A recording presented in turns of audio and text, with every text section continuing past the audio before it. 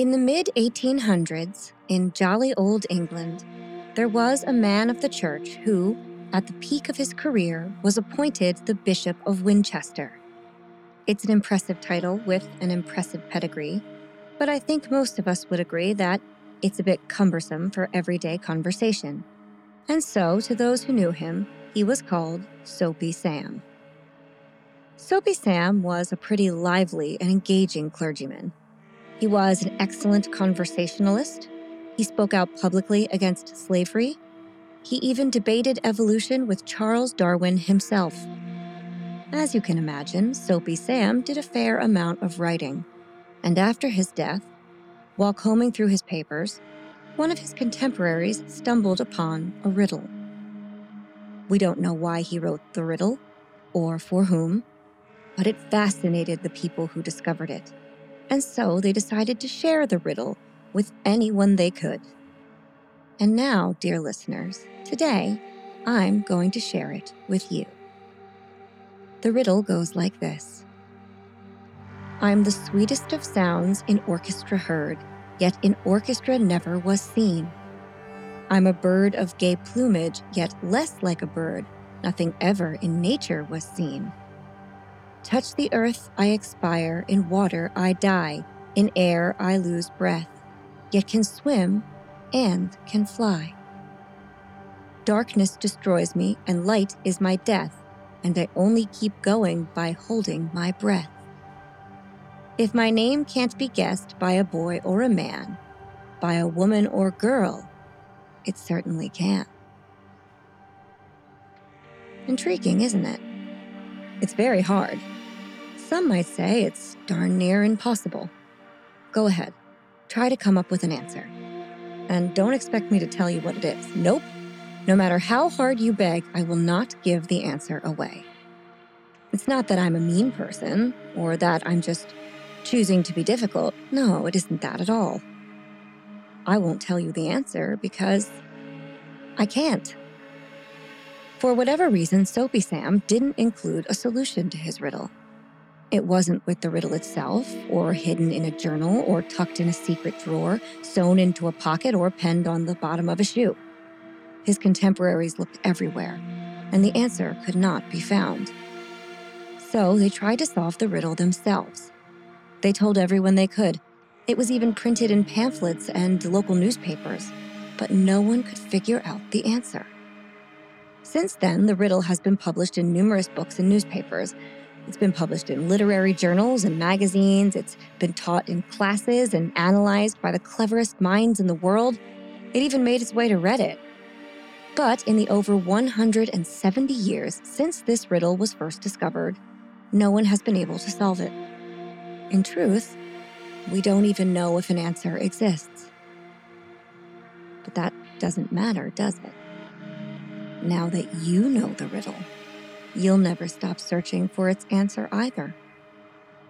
Maybe not consciously, maybe not actively, but every once in a while, something will bring it back into your brain, and for a little while, you'll try to solve it. What came first, the chicken or the egg? How many licks does it take to get to the center of a Tootsie Pop? Why is a raven like a writing desk? These are all phrases we remember forever. The circuit isn't closed, and so, even if we want to forget them, we can't. In this way, an unanswerable question is like an itch that cannot be scratched. You can try all the normal ways to rid yourself of it at first, but if none of them work, inevitably you'll end up drawing blood.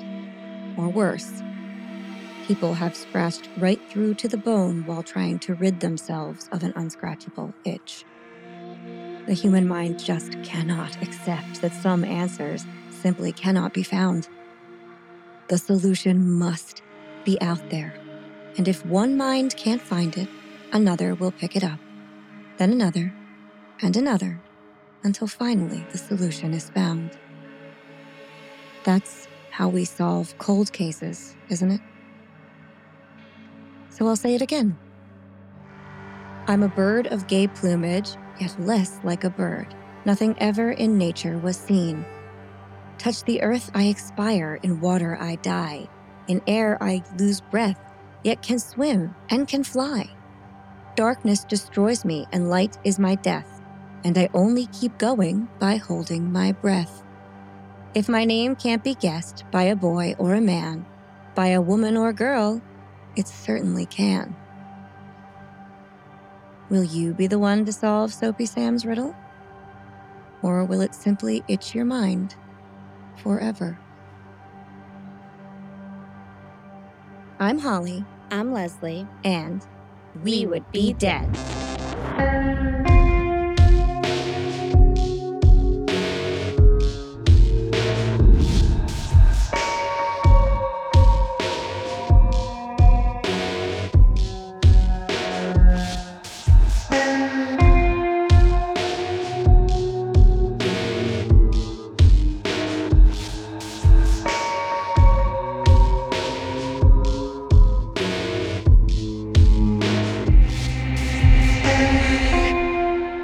Hey, Leslie. Hey, Holly. Hey, Fiends. We have a request episode this week. Ooh.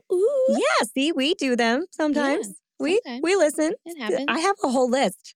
I don't always remember, but I do have one. And it's so exciting when we get to check it off. It's really exciting. It feels so good.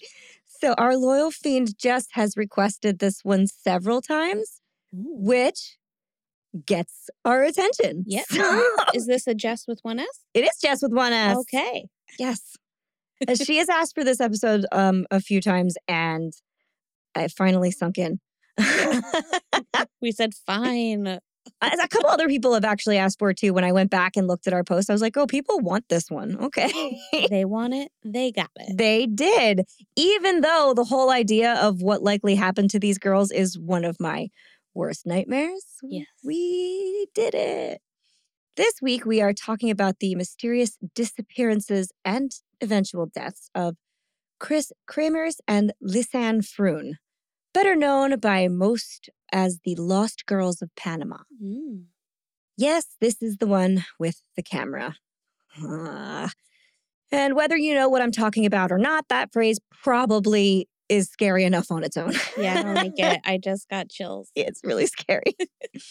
But before we begin this week's episode, I do have to remind everyone that yes, a lot of podcasts have covered this case, but most of their coverage happened in, around, or before 2018. So it's kind of old. Okay, so don't listen to it. Or if you do, remember that since then, this case has not only had some significant updates, but also quite a few corrections because a lot of the evidence has now become public domain, whereas before it wasn't. Right, so it's just all garbage. Just listen to this one. Yeah. Or if you already listened to theirs, also listen to ours. Yeah. You know. Everyone else's is garbage. We can't say that, Leslie. They are great, but ours is more. So it's less garbage. Ours is not any garbage.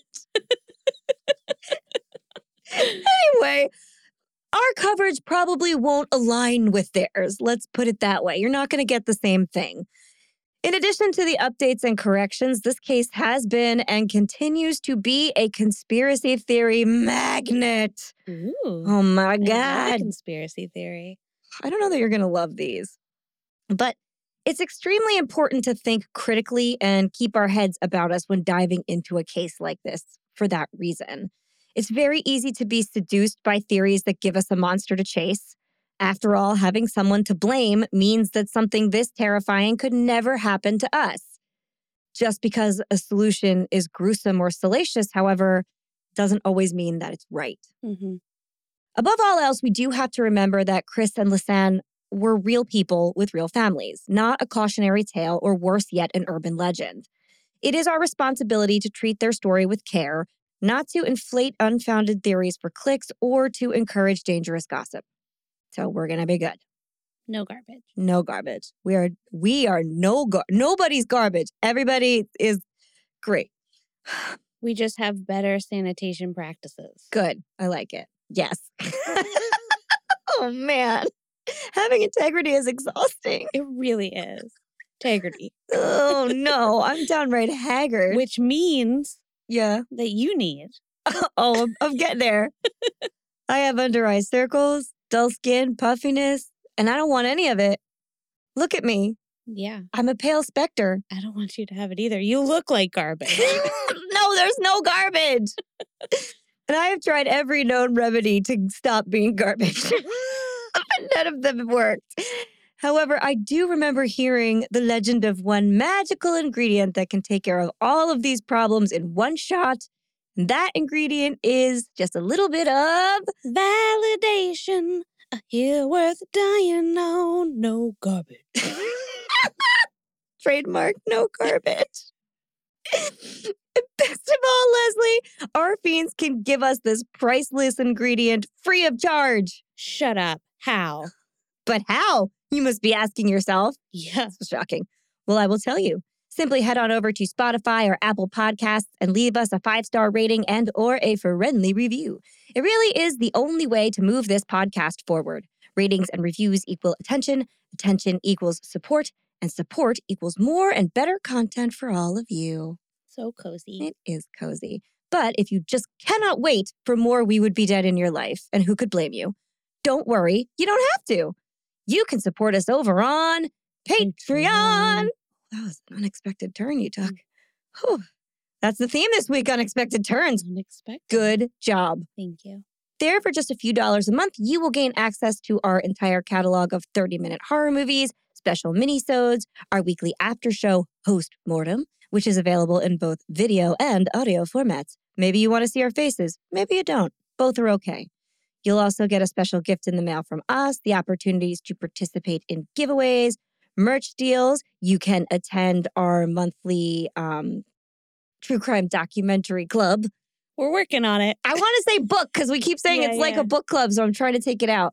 Anyway, it's called Let's Talk Docs, and you can come and talk docs with us. It's really fun.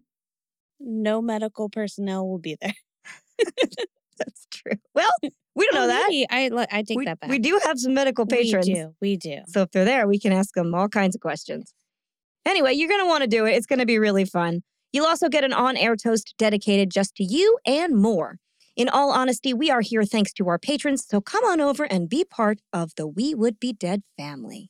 Yeah, guys, we're figuring it out. Come hang with us. 1 week at a time. We're doing our best. Yeah. Isn't that all we can ask? And if all of that is a little too much for you, and who could tell why, you can simply follow us on social media. We are at Would Be Dead Pod anywhere and everywhere you get your content. You can like our posts, share our posts, and share our posts. Ooh, Holly. I know, it's like wow. a sexy one. Leave us a comment. Not a sexy comment, because then it'll get flagged. Yeah. Post about your favorite episode. Let us know when you're listening. Tell a friend. Tell a neighbor. Tell the walking tour guide at the nature center in our neighborhood. We live in a nice fictional place. I feel like we have one of those, right? Oh, man. Well, if it's a tour guide, I just want to say Tom, but... We love Tom the tour guide. Tom the tour guide. Okay, nature would be a... What's their name? So hard. I know. Well, I'm always drawn back to Gary. We already had a Gary. I know, but...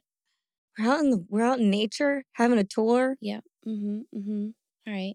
Maybe they have bees on their property and they make their own honey. Maybe they... I don't know. They feel crunchy to me. Right. It's just hard because I know a Gary that does tour guides and has bees. So. Oh no!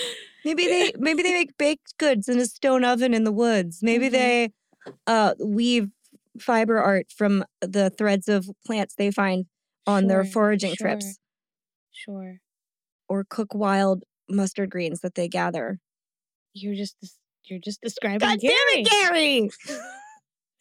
No, another woman married to a Gary that does these things. Is her name Mary? No. Her name is Fran. It's her friend Larry. There's a Jerry, Larry, and Gary. It's all three of them. The Aries. Yeah, it's Jerry, Larry, Gary, and Mary, our nature tour guides. Okay. Yeah. Then all of those people can become fiends and we can all hang out together. It's a lot this week. Right. Everybody's welcome. It's fine. Now, I think that's all I have in the way of announcements for this week. Leslie, do you have anything to add before we begin? Should we talk about scheduling or? Yeah, I guess. Yeah. So we want to do we're going to do a campfire That's right. live, right? And this is for everybody? Yeah, campfires are for everybody. Okay. Well, on the 8th. that's exciting for you Yeah. guys. It's exciting for all of us. So we're going to do a campfire on Thursday, February 8th at 8 p.m. Yes. And this is our YouTube live. We will post lots of links. Mm-hmm. And we are hoping to have maybe a exciting guest with us, but it's going to be Valentine's Day themed. Yes. Yep. Because we're in the month of love. That's right. It's going to be so romantic and scary. And full of garbage. No garbage. But good garbage. No garbage. Leslie, our next shirt should just say garbage. Love it. Everyone just thinks I really love the band. Oh, no. Yeah. Okay. Anyway, if you're new to this podcast, it's going to be a weird time for you right now. Yeah. But Campfire Stories are live streaming nights that we do. You can attend live. We read your comments. We talk about things. They are a time where we usually talk about things we couldn't or wouldn't devote a whole entire podcast to usually. So it will be folklore-based or urban legends or cryptids and stuff like that. Or it'll be several very short true crime cases that all connect to a theme. They're really, really fun. And we like talking to you. So make sure you come on the 8th and hang out with us. All right. Sounds good. I think is that good? Yeah, I think I want to change the name of the tour guide to Moonshine. That's way better. Yeah. I know that's what you were looking for, Holly. It was. It was. All right, then. I just went real literal. I like it a lot. Yeah, you couldn't get off of Gary. I know him too well. Oh, no. All right, then. On with the show.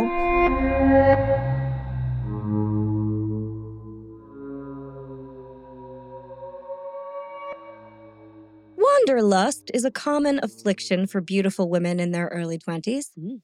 They've completed most of their schooling, they're able to make money and travel on their own, and they want to spread their wings and see more of the world before settling into the next phase of their life. Kris Kremers and Lisanne Froon were no different. Both girls grew up in Amersfoort, Utrecht in the Netherlands, which for those keeping score makes them Dutch. If geography isn't your strong suit, and it's not always mine, we can play a little catch-up for a moment. The Netherlands is a European country that is also known in some places as Holland. It is bordered by Germany, Bavaria, and the North Sea. The Netherlands is a pretty progressive place and is often ahead of the curve in terms of what Wikipedia calls social tolerance, a term I feel like they made up that refers to things like women's suffrage, same-sex marriage, lenient drug laws, and legal sex work. So, social tolerance. Oh, Amsterdam is there? Yeah. So in case you didn't know, that's what we're talking about. All in all, it's a pretty cool place. There's tulips and windmills and wooden shoes and legal psychedelic mushrooms. And what more could you want, really? And a red light district. And the red light district, too. So you can have your mushrooms and your wooden shoes and then go do something real weird. Mm-hmm. Good times.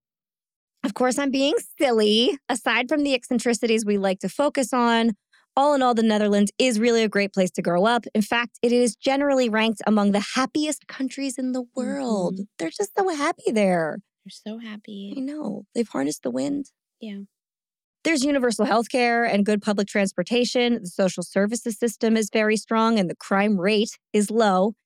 The government even prioritizes a healthy work-life balance for its citizens. Mm-hmm. They push people, well, actually don't push. They support people working part-time jobs. Yeah. It's not expected of you to work full-time in the Netherlands. Maternity leave is like Long. 2 years Yep. or something. And they'll like support you till like the kids are in school. Yep. It's wild. And like fathers get off. It's just. Yes, they do. It's a pretty good place to be. Yeah. It also, this kind of healthcare system really makes it possible for people who want to have a family to do that, as opposed to like killing yourself to have a family. Mm-hmm. That's a whole lot more I can say than I can say for the United States. Mm-hmm. And it's not, they also don't just care about baby. They do a lot for the mom, like postpartum. Oh, yeah. I learned. We It do makes me nothing sad. for mothers here at all. No, it's like after your 6 weeks, they're like, all right, See you later. back to normal. No, it's not what you should be doing. But anyway, That means that Kris and Lisanne had a pretty lovely childhood. They were comfortable and early adulthood, from what I can gather. The girls were well-liked and social. They were active. Lisanne was a competitive volleyball player. There are photos of them hiking, mountain biking, camping, dressing up for Halloween, going out with friends, spending time with their families, dating boys, eating at restaurants, going to the beach, and attending concerts. They have Facebook pages. They look totally normal. The girls always appear well-dressed and healthy, and neither of them had a history of any risky or dangerous behavior. They were pretty responsible, and that is backed up by all of their life. They just were pretty responsible girls. Of course, they like to go out and drink and have fun and party because they are in their early 20s, but like not in a scary way. So Kris and Lisanne wanted to travel together, they decided. And they're 21 and 22. And they talk about it and they decide they want to go to Boquete, Panama. That's their destination of choice because they want to learn Spanish. Okay. Great. Plus, the beaches are beautiful and the hostel there itself is like scenic, full of like hammocks and ferns and seaside views. There are lush, gorgeous jungles all around, and it really looks like a fun place to party. Really does. Love that journey for them. Right. And of course they wanted to have fun at their age. They're going on a 6-week vacation. But the girls didn't just want to go there for a little holiday. As I just mentioned, they wanted a 6-week immersive stay with an emphasis on learning the language, and they were willing to work for it. Not something I would have really wanted at 21 or 22, but good for them. Lisanne and Kris lived together in a local student housing in Amersfoort, which this is also fun. Lisanne had never lived on her own before, but she had just graduated from a local university and was still allowed to move in with Kris, who was finishing up her degree and was a current student. Okay. And they were both in student housing. They were in like a dorm. And she was no longer a student, but she could still live there. Nice. Because they're nice about everything. Both girls were psychology students, and they worked together at a local coffee shop. After deciding they wanted to go to Panama, the girls spent 6 months saving their coffee shop money and planning. That's serious. They also had a little financial help from Lisanne's parents who put money towards their trip as her graduation present. Okay. So, very nice. Now, here's where things can get a little muddy in regards to other coverage. The girls booked their entire trip through a Dutch travel agency and a Panamanian Spanish language school called Spanish at Locations. I'd say that the translation is snappier, but it's not. This is the one other language I could actually read, so I can tell you that it's not. Oh, and the locations are Costa Rica and Panama. Okay. The program stresses learning the language through immersion. Nowadays, Spanish at Locations, which is still a business, is more focused on like fun vacation experiences and environmentalism, but 10 years ago, there was a little bit more emphasis on like helping local children. They kind of shifted. Their basic mission statement is, quote, "We provide an inspiring Spanish language learning experience in locations that stand out for their relaxed atmosphere and surrounding natural and cultural beauty. We want to contribute to a more meaningful existence by investing in projects that our community, students, workers, friends, and fans consider important for the future of our planet." Ooh, I feel like there should be like some sparkles after that. I would love that. Maybe John can add some chimes. Many sources say the girls were teaching Spanish to children at a school in Panama, which is insane because they didn't speak any Spanish. Right. And nearly everyone in Panama speaks perfect Spanish. So why would they need to be taught Why would they? Thank you. For Spanish. Yep. The people who speak 3 words of Spanish. Yeah, I don't know why. And I read over that a few times and I was like, yeah, just skimmed over it. And then in retrospect, I'm going, that's nuts. They were definitely not doing that. How to speak Spanish like a Dutch girl. They just speak Dutch the whole time. Yeah. They're like, this is Spanish. Yeah. In like a Spanish accent, but Dutch. Oh, God. I couldn't even try that. Oh, God. But their goal was to learn to speak Spanish, too. So why okay, anyway. Right, okay. So they did stretch the truth a little, though, which we will come back to. Some sources say that the girls were teaching English to young school children in Panama, which is something that people do. Right. And something that this program does. But it's also kind of a stretch considering English is not their first language. Right.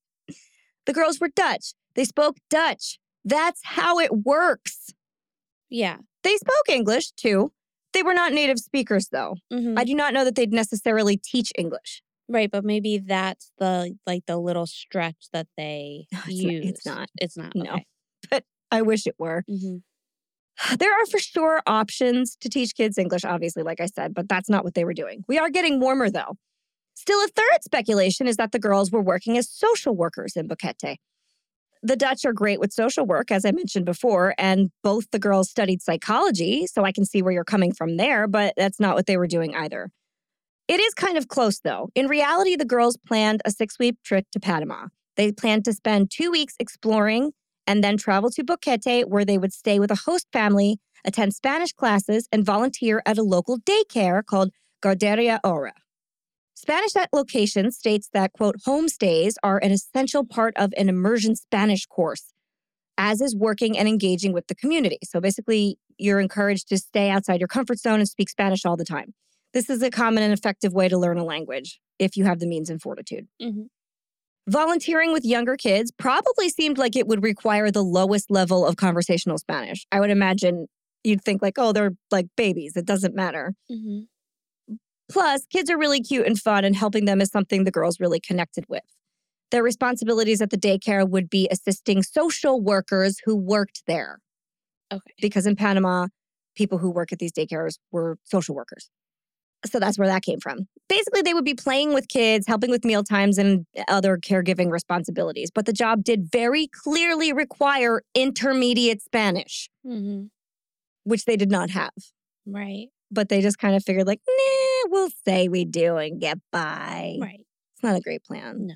Not when you don't have intermediate Spanish.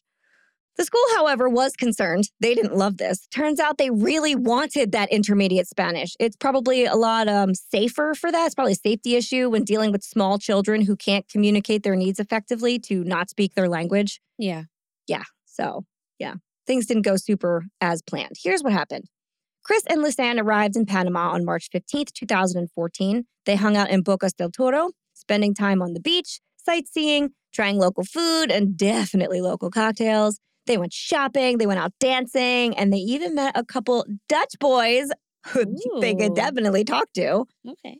And they spent a good amount of time with these guys.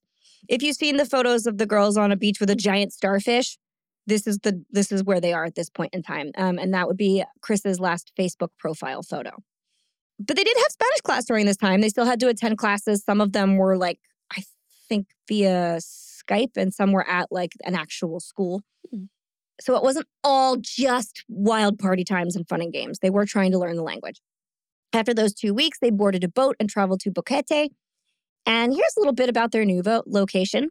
Boquete is a small mountain town in the province of Chiriquí, situated on the banks of the Caldera River. Their main export is coffee.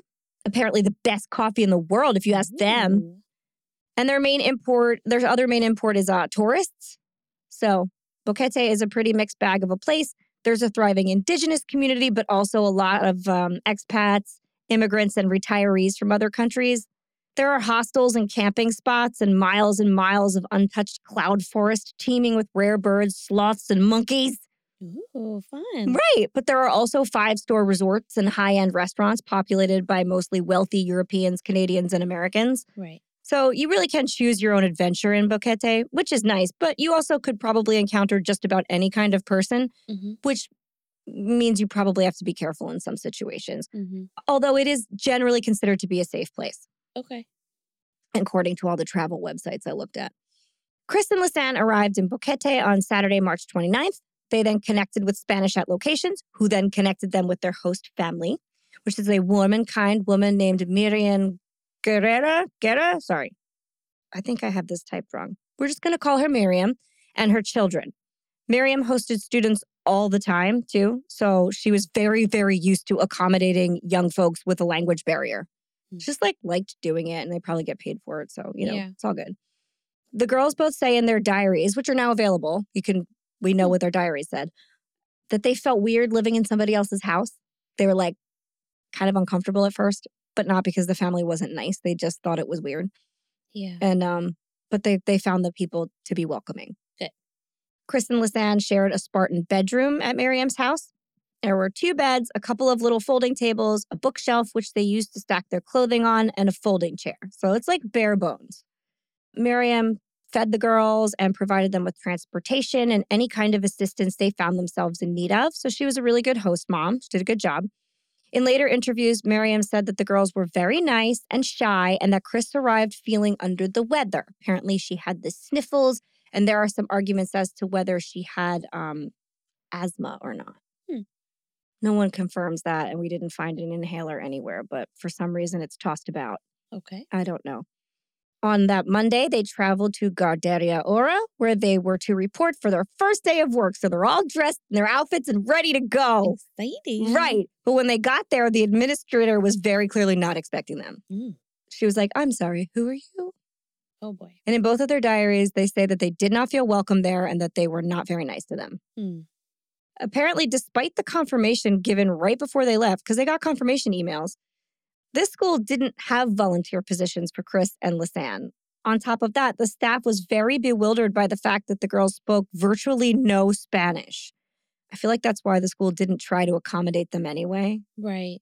I feel like they probably could have put them, I don't know this for a fact, but like I feel like volunteers are something you can kind of always accommodate. Yeah. But they didn't speak any Spanish, so I think they were like, no.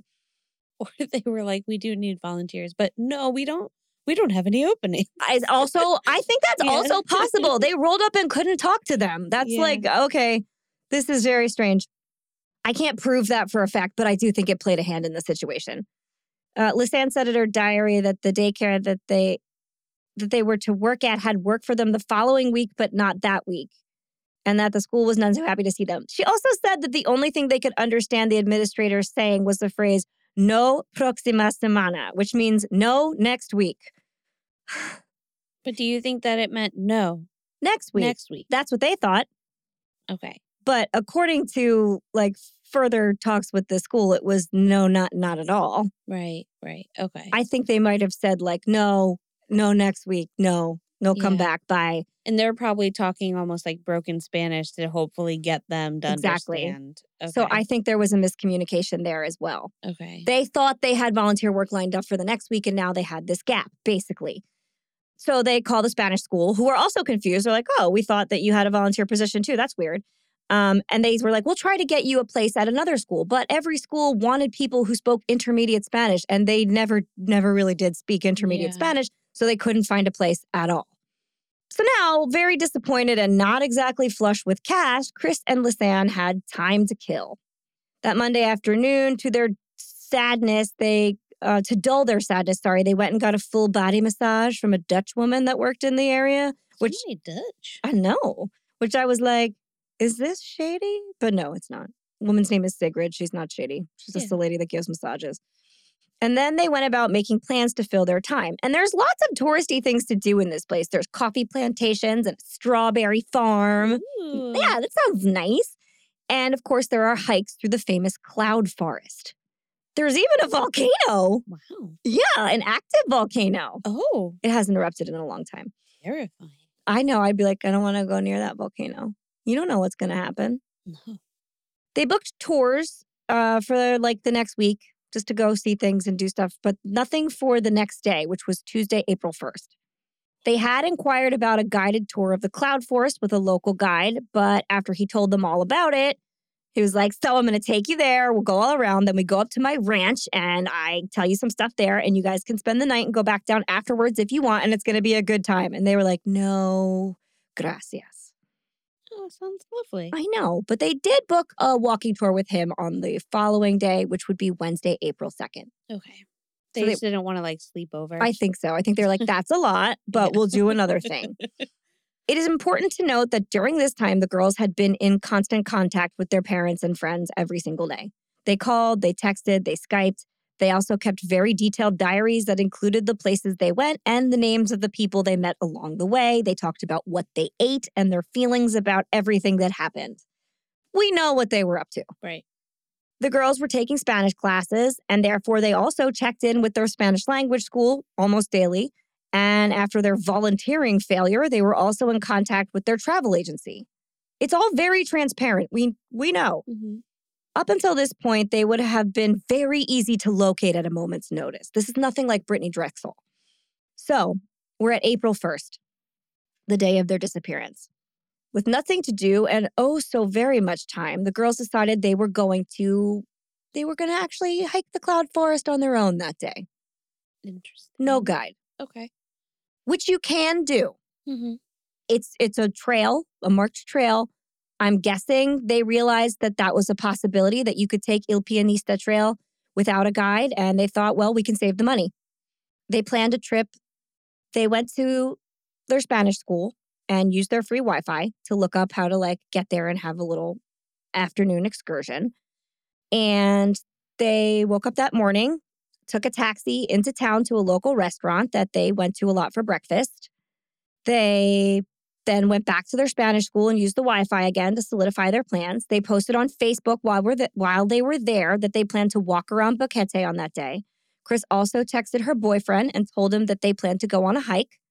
So they were being very transparent.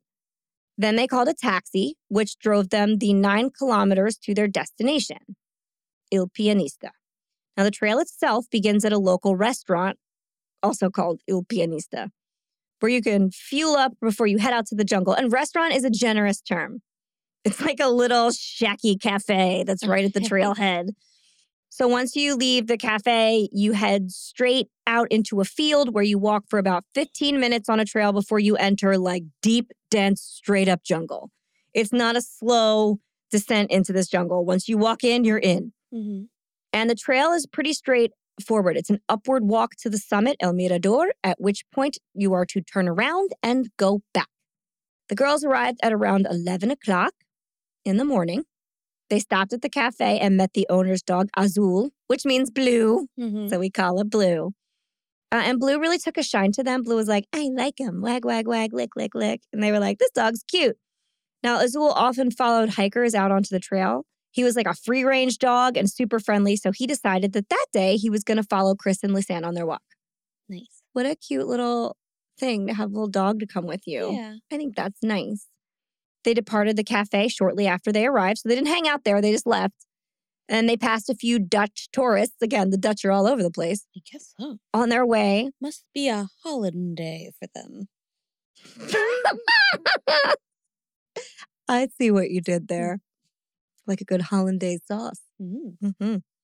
Anyway, these Dutch tourists looked at them and they were like, you guys should not be doing this alone the way you are. This is dangerous for you. Don't do it. And they were like, okay, people. And ignored them because they're young, athletic, experienced travelers and they thought we're going to be fine. Right. It's never a good sign when they're like, turn back now. And you're like, no. Wait, I'm sorry. What year is this? 2014. 2014. And they're in their 20s. Mm-hmm. So they're millennials, right? Mm-hmm. They're just living their best narcissistic life right now. Pretty much. Yeah. That's what everybody is in their 20s. Yeah. Fine. Did I not say what year it was? I thought I did. I think you did. I just forgot. It's okay. It was a while ago. It's fine. If I didn't, it's 2014. It's not long, long ago, far, far away. Mm-hmm. Which is hard to remember during this case because it feels like, oh, well, they didn't have the means of communication, but they totally did. They had everything. Yeah. Mm-hmm. So, Kris and Lisanne were dressed very similarly that day. They both were wearing shorts, tank tops, and hiking boots. They carried one backpack with one bottle of water. And I mean a disposable bottle from a store, not like a big old Stanley or something. And no food. They don't have their canteen. They got nothing. Both girls had cell phones. It is recommended that all hikers who go out on the Pianista dress in layers and bring food and water. The temperature drops significantly as you climb, and if the sun begins to dip down, the forest will become quite cold. And a lot of people go up there to watch the sunset, which is scary because then you go down in the dark. Ooh, I don't like that. In the jungle. Yeah, they do it with a guide, but still, that's scary. I don't want to be in the dark jungle. Well, I guess, if they're doing it with a guide, it's probably There beautiful. are animals. I know. God. Believe me. I'm not doing it, but... Me neither. But it's hard to know what you're supposed to bring on a day trip, isn't it? Yeah. Leslie, you did some international traveling recently. I did. You know how to get by in the jungles of, where was it you went? Je voyage à Paris. Holly. Very jungly. Yeah. Okay, well, maybe And it's still travel, right? Yeah. So maybe you can tell us how it would be good to prepare. Okay. So I think it's like the same stuff, whether you're Exactly going to the the same. jungles or Paris or New York City. Bring the same stuff. Yeah. Or Montana. Which is Here's not what you need. one water bottle and a Yeah. tank top. Always tell someone or someones where you are going. Have them follow your location too. Like, That's smart. yeah. And they did that. Like they always, people, I mean, I don't know that people Yes followed and their no. location, but like people knew Yeah, they like where didn't they were. tell their parents or anybody where they were going hiking. Right. But I think the Spanish school knew that they went to Il Pianista. Yeah. Mm-hmm. So somebody knew. Yes. You kind of mentioned this already. So like pack accordingly. So layers are always great. Very smart. Some type of like rain gear is good to have. That would have been very smart. Mm-hmm. Even if it's just a trash bag of some sort. Just put a trash bag on your head. And you're fine. From what I understand in Panama, it can get like real wet there often. It's very rainy. This is a rainforest. It's a jungle. So, I always like to travel with, I always like a comfortable shoe. Of course. You don't want, you want a low heel at the most. This would require a serious hiking boot. Yeah. A good pair of comfortable boots. Mm-hmm. A little bit of waterproof there is essential. They did well on the boots. I'll give them that. Okay. All right. And then I always like to see, so like when I was going to Paris, I was like, okay, how do the locals dress? Because you don't want to look like a tourist. Mm-mm. And you want to blend in. And I would assume in the jungle, it's also good to kind of like blend in with your environment because there's like living creatures out there that want to attack you. But then nobody will see you. Yeah, I know, but it's still safer generally. Okay. You could have outfits with you that'll like alert. Sweatshirt. Yeah, or like a neon in the dark, Bring a reflective vest for later. Exactly. But I would think that for safety wise, it's good just to blend in. Okay. People don't come at you, that you don't want. Animals won't attack coming at you. Stay frosty. Yeah. Especially like in a city, but in a jungle too, you got anacondas. You don't want them at you. Oh, God. Make sure that you have your passport, your license, and some local money on you. That's always helpful to have. You want identification. I don't think they had their passports with them, but they had money. Yeah, I remember that being like the main thing. Like, just always have that with you. Yeah. Don't leave it. Don't leave the house without it. I think they might have left them in their room. Stay hydrated. Always. Always stay hydrated. We always had water bottles with us. We always had we always knew that we'd have access to it. Mm-hmm. And or our Stanleys, whatever, our Yetis. Yep. I always carried electrolyte packets as well. Smart. And then because you just never know when you and the girls are going to down a bottle of wine, so you got to stay hydrated. You do. Or I guess in the jungle, you just never know when you'll have access to safe water again. So that's true. You could also, they do make filtration, traveling filtration packets or something. That would have been very smart. Yes. Things. But I do know that I'm pretty sure that you could also boil water. So as long as it's 1 to 3 minutes, you can get out any bacteria or parasites too. Yeah. Don't travel alone. People, it's a trendy thing to do. Don't do it. But just don't do it. Travel is always more fun with friends. And if you get lost, it's nice to have someone there in case you get hungry. I mean, injured or lonely. Especially if they look like a snack. Ooh, such a snack. Bring your snackiest friend. For lots of reasons. Lots of reasons. Yeah. Bring a first aid kit. So I always like to pack That's smart. Band-Aids, sanitizers, natural neosporins, maybe especially a blister Band-Aid. Yep. That's good. Very smart. But I would think you're going to pack a few more things if you're going to the jungle. Yeah, man. Maybe a splint or a lot of gauze or some sort of wraps, things like venom, thing. Yeah. Whatever they give you, anti-venom. Yeah. Mm-hmm. And bring a camera. So normally your phone has it. Maybe you want a separate camera. Extra charging packs too. Yeah, batteries. Always key. Snacks. So besides a friend, also bring real food snacks. Like a granola bar or something would be great. Trail mix, protein bars, a banana. I have a friend that's vegan, and so, like, this isn't them traveling to, like, another country, but it's just them, like, out in the world Oh generally, my. like, whenever they're going anywhere, especially in our area. For a while, we didn't have, like, a lot of vegan Yep. food options.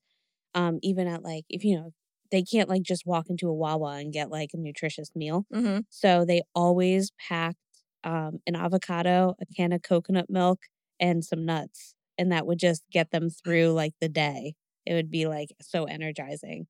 There you go. So that's all you need. Can of coconut milk, an avocado, and some nuts. Bananas grow out there. There you go. Yeah. Yeah, peel it like the monkeys, upside down. You peel little them. banana. Yeah, it's great. You're fine. I like to bring a book. So you might get bored. You might get bored, but the book could be a survival guide, Smart. Yep. Traveling guide, but, like, I like to bring a fiction. I like a nice escape moment. It's fine. I always like to have some sort of itinerary as well, like, marked Make down. a plan. So it doesn't need to be, like, super set in stone, but just so that, like, this is our area, this is where we're at, here are the things around it, this is what we'd like to hit. And that way, like, we know what we're doing day to day. And that way, if somebody needs to know, they also have our itinerary. Which is why this was probably such a disorienting time for the girls, because they were normally very planned and they had an extremely structured itinerary. The people did know what they were doing, but it included go to the daycare, work all day, go to Spanish class, come home. And then that wasn't an option. Right. So suddenly everything just is different. Opened. Yep. Yeah. Gotcha. And then something that I always like to think about, so no matter where you are, like, so these are all things that, like, I travel with anyway. Right? Because whether you're in the jungle or the city or just the urban jungle. Or the wink. What? Or even just, like, walking around your town. It's good, like, just you could get lost. You could. I could get lost at any moment. And it could be hard. You could be, like, in a scary place where you don't want to, like, stop and ask anybody anything. You're just, like, trying to find your way. So you want to make sure that, like, you have certain essentials with you to, like, for sure, just keep going for a while. But the most important thing is to remember the acronym STOP. Ooh. And STOP stands for, the S is stop, remain calm and analyze the situation. T is think, decide what you need to do to survive. The O is observe, survey the terrain and look for familiar landmarks. And then P is plan, figure out the next best course of action. Don't wait until dark to plan. So that's a good one. The main thing is, like, most people, when they get lost or that get into trouble, like, very quickly, are the ones that, like, just freak out initially. Because, like, that's not going to help. You're going to just start doing a bunch of things. You might end up turning yourself around without realizing it. So, like, just the minute that you realize, like, I'm not sure that we're going in the right direction, just pause and regroup. Like, stay calm. That's very smart. Work with, like, your partner, figure it out, trace some things back.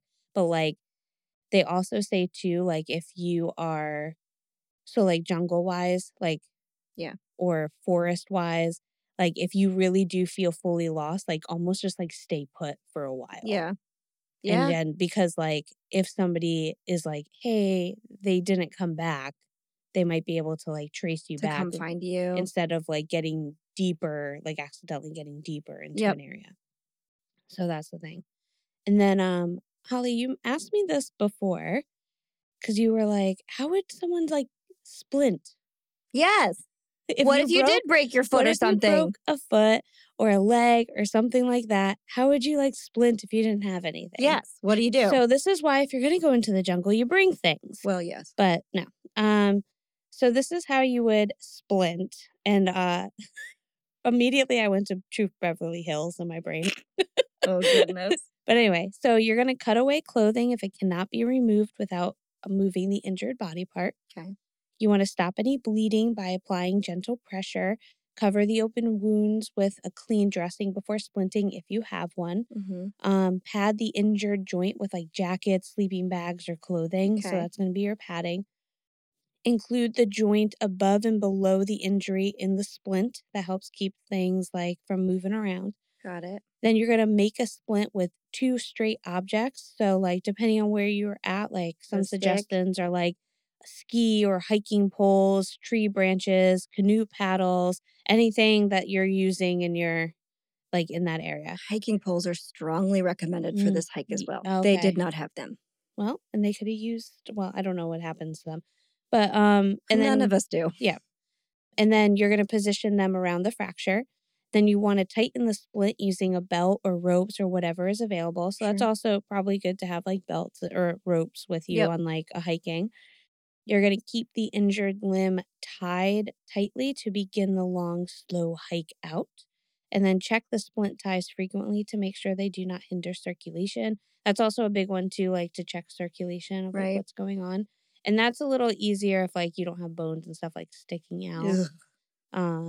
But yeah, that's generally it. Or if you need to have to like replace them, put them back into place. Yeah, injuries are not uncommon on this trail. It's very slippery and muddy, and it's a high climb. Yeah. So people get hurt a lot.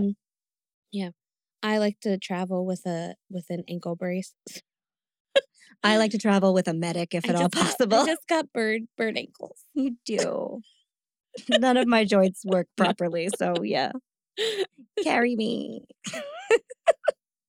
But yeah, so those are some of my travel tips. Those are very good tips. I appreciate them all. Maybe like a cute hat. A hat is actually very smart. Yeah. They were not wearing hats. Sunglasses too. They had sunglasses, but no hats. And head cover would have been a very good idea, but they didn't have any. I mean, if you look at people that hike this trail, and there are plenty of pictures of people who do it, they do it all the time. They are usually very much dressed for it. They usually have layers, at the very least pants. Yeah. They usually have head coverage. They usually have a backpack full of supplies. They usually have food and extra water.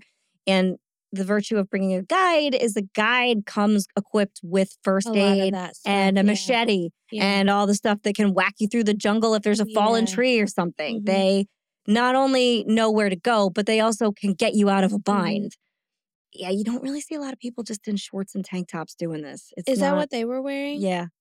So I know, like, because my first thought, like, hiking in, I don't know if okay, so my first thought would be to wear protective clothing. Yeah, bugs. Because of the mosquito, like, malaria. There's a lot of mosquitoes out there, too. Yeah. And spiders. There's so many spiders. I know, I hate it, but it's true. And this hike is also an average of 4 hours long. And it's an active 4 hours in an ever-changing altitude. Remember, this is mountainous. I'll describe it in a minute, but most travel sites also recommend that hikers that do the Pianista download a GPS or Maps app on their phone that does not require having service, as there is no service on this trail. Oh, so that's another thing. When we were going places, we would always like load up the GPS first.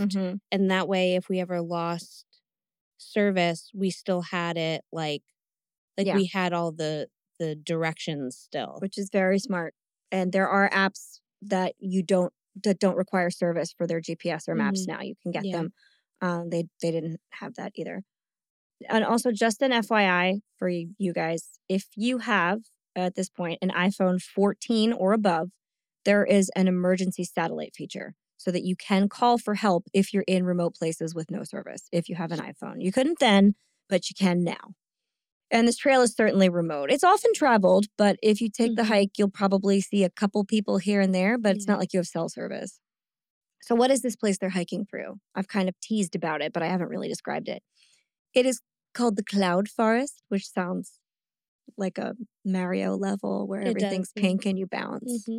But, it's not. It's a rainforest, just foggier and higher up. It is a hazy, ethereal ecosystem of lush jungle, steep mountainous terrain, and frequent rain that has you literally walking into and then above the cloud level. Okay. Oh, which that's is cool. Really cool, right? It does seem like an awesome thing to do. The forests also surround the highest point in the country, which is Volcan Baru, a large volcano situated on the border between Panama and Costa Rica that is considered active, but last erupted in the 16th century. So it's not like doing a lot right now. There's a lot of ways to explore that area, but the girls chose Il Pianista Trail, probably because you can do it without a guide. I absolutely wouldn't, but I have something called directional dyslexia, which means my brain doesn't make any maps, so I should never go anywhere without a guide. But they didn't, so they decided to save the money. And despite what some might say, this is not a beginner hike. There are some people like, this is a beginner, it's fine. It is not. It is 4.9 miles. It travels more than 2,000 feet in elevation. So you're going up. Oh, wow. Okay. Far. It takes anywhere from 3.5 for very advanced hikers that don't stop at all, to 5 hours for hikers who like to take selfies or walk a little slower, to 8 hours for hikers that have some, revised abilities. And it's not a loop. It's an out to the summit and then turn around and go back. The trail is not incredibly obvious in some places, and it does appear to branch off at several points, and there is no clear marker of which branch you're supposed to take. In addition to that, there are a few well-worn animal trails that can fool you into thinking they're meant for people, but they're not. They're just monkeys and sometimes jaguars. Good. Yep. That's why it's good to blend into this environment. Right, hide from the jaguars. Got it. You don't want them coming at you. I really stealing don't. Your monies. They will steal your money. Yeah. They won't eat you. They'll just steal your cash. They'll be like, that's a tourist. Go take that money. Get that money. Get that garbage. No garbage. The summit, or Il Mirador, as it is locally known, or in English, the lookout, sits on the Continental Divide and boasts some of the best views in the country, should you catch it at a moment when the clouds part. But you do go above the clouds, so what you're seeing is clouds below you stretching out. And if they are not dense that day, you can see, everything. It's really beautiful. Okay. So, once you reach El Mirador, pat yourself on the back, take a few pictures, and look at the sign that marks that the trail is over, which means it's time to turn back around and go out the way you came. There are trails that lead down the other side of the mountain, though, which suggests that you could keep going. But these trails are not really meant for sightseeing. Most of them are used by indigenous people in the area, the Ngobe Bugle.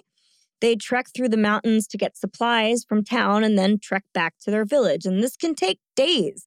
And the paths are treacherous to anyone who is unfamiliar with the area.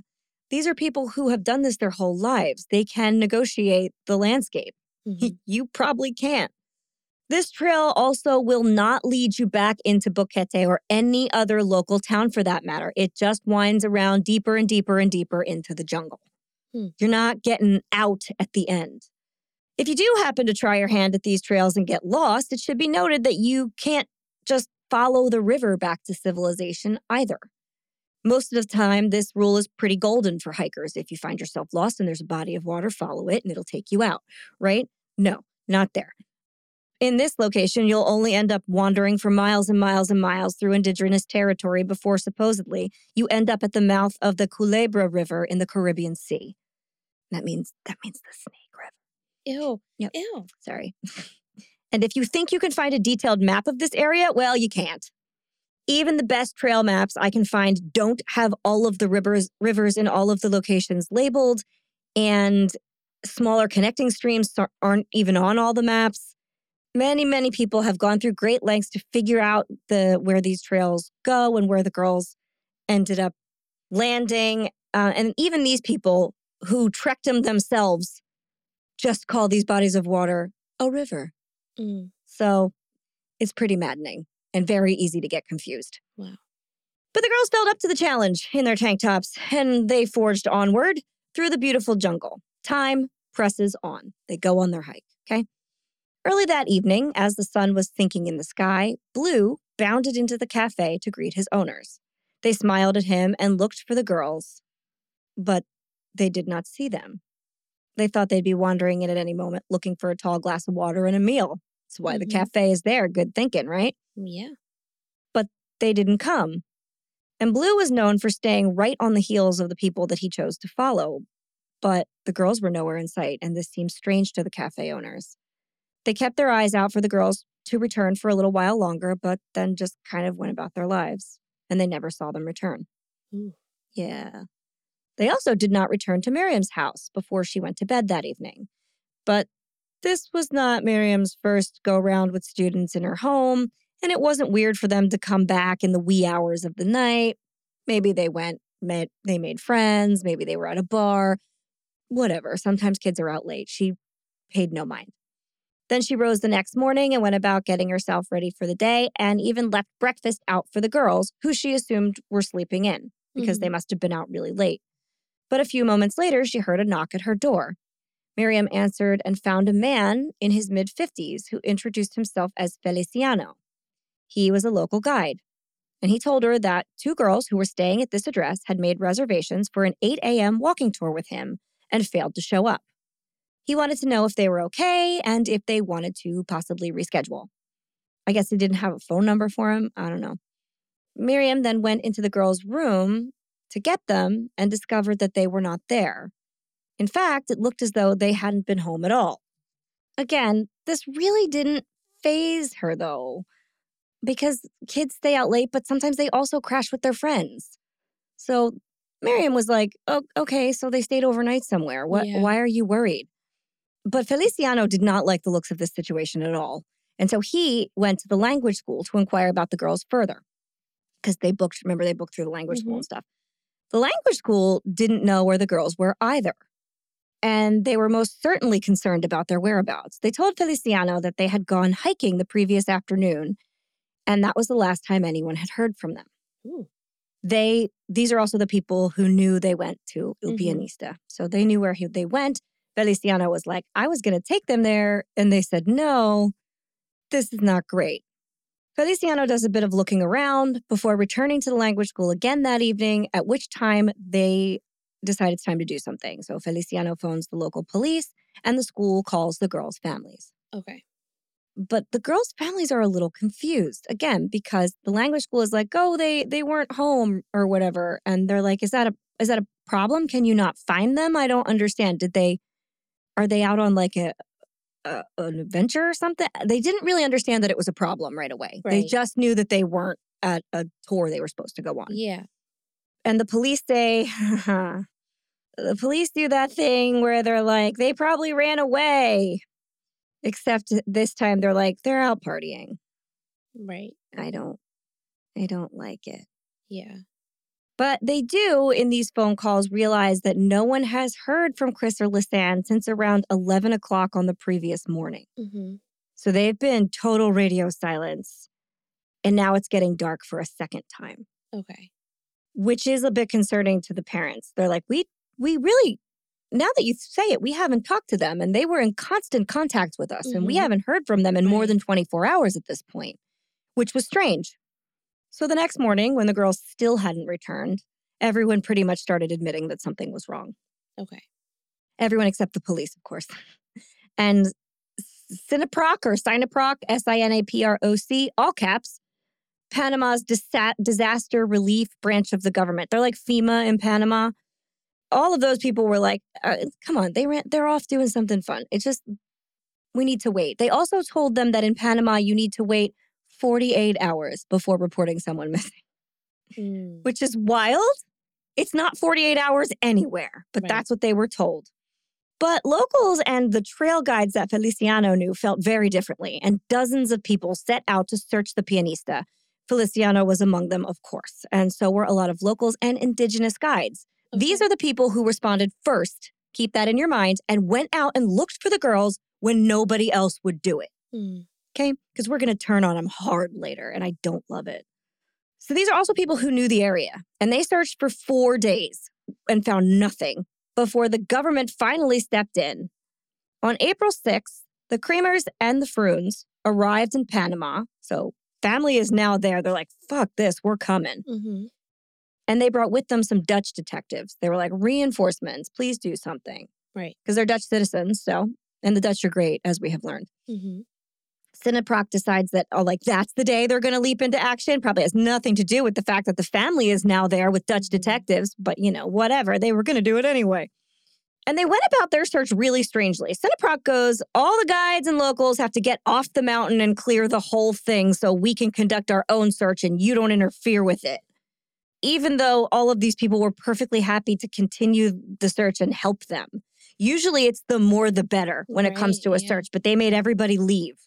They also only allowed the Dutch detectives in as far as the Mirador. But beyond that, On the other side, they said they were not allowed to go. But that's where they were. We don't know that yet. Okay. At this point, we don't know that. We only know that they went up Il Pianista and they never came back. I gotcha. Okay.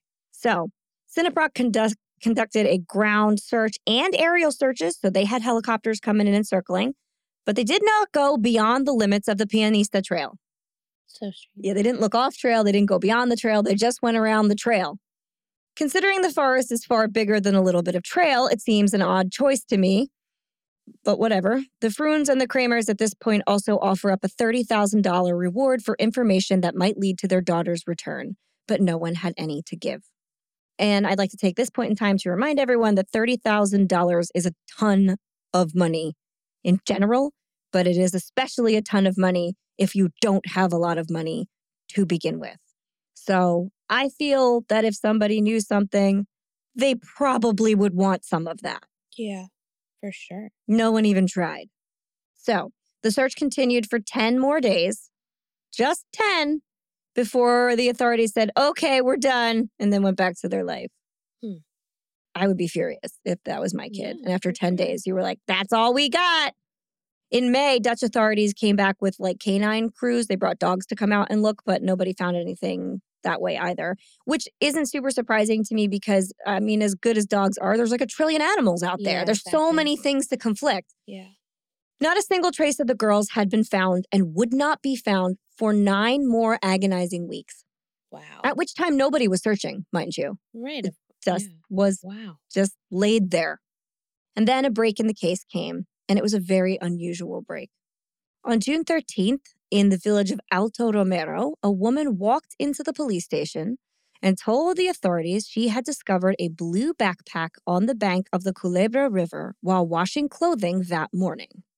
This is an indigenous woman who lives out in the remote village of Alto Romero, and she was doing her thing. She also said that the backpack had a tag on it that read Lisanne Froon. Ooh. And the cops were like, oh, shit. Now, she did not go right to the cops. Okay. She told her husband, and then they told the person who owned the land they worked on, who happens to be Feliciano's brother. Okay. Because everybody knows everybody. It's a little tiny location. Yeah. A lot of people consider this action suspect. I think it's because they were nervous about the police. They're indigenous people. Yeah. They don't necessarily want to go deal with the local police. They also don't want to look like they're incriminating themselves. They found these white girl's backpack. I get it, but some people don't. So the cops then helicopter their way into Alto Romero because they're like, shit, we gotta go. We gotta show up big. And they do. And by the way, this is 9 miles away from Kris and Lisanne where they disappeared from El Mirador. So it's long. That went a long way. But the Culebra River does connect with rivers that flow through the Pianista. The police immediately retrieve the backpack and open it up. Much to their surprise, the backpack is in really good shape. There's a lot of arguments about if it was dirty or not, or if the family that found it cleaned it off. But it was also in the river, so, that's going to be water. It's going to clean it off. The backpack was discovered stuck on some rocks. It didn't appear to be super waterlogged or damaged. It wasn't even that dirty. And inside, they found 2 bras, a disposable water bottle, 2 pairs of sunglasses, $83 in cash, 2 cell phones in plastic bags, which is very smart, Kris's iPhone 4 and Lisanne's Samsung Galaxy 3, and a black camera bag that contained a Canon SureShot digital camera. All 3 electronic devices still worked. Okay. And with a little charge, they powered right on. Yep. Perhaps they could explain what happened to Kris and Lisanne. Maybe there was evidence of what happened to them on them. Oh, there was. There was evidence, but it was not an explanation. Cell phones first, right? So the authorities immediately download all of the information on these cell phones, and Panamanian detectives could see that at approximately 4:39 p.m. on April 1st, just 6 hours into their hike, the first of many distress calls were made. Kris's iPhone dialed 112, which is the Dutch emergency line. Makes me sad. That's like her home. Right. Then 12 minutes later, Lisanne tried from her phone to call 112 as well. Neither call went through due to lack of service, and then there was nothing on the phones until the next day. The next morning, Kris's phone dialed 112 once. Lisanne's phone dialed 112 twice at 6:58 that morning, and then twice again a few hours later, at which point she also dialed 911 twice, which is the emergency line in Panama. None of the calls went through, as there was still no reception wherever they were. When not in use, they turned their phones off to conserve the battery, which is really smart. They turned them on to look for signal or call the numbers, and they turned them off right away. A few hours later, Lisanne's phone was turned on, presumably to look for signal. 911 and 112 were tried again. Then the phone is turned off. It's turned on again that evening, but no calls are made. The phone was left on all night. And the next morning, it was turned off. Man, batteries are not what they used to be. These girls got like days and days out of their cell phone battery life. Well, I feel like I wonder how new their phone was too. When my phone is like brand new, it's like I can go like days sometimes. Yeah, I guess you're right.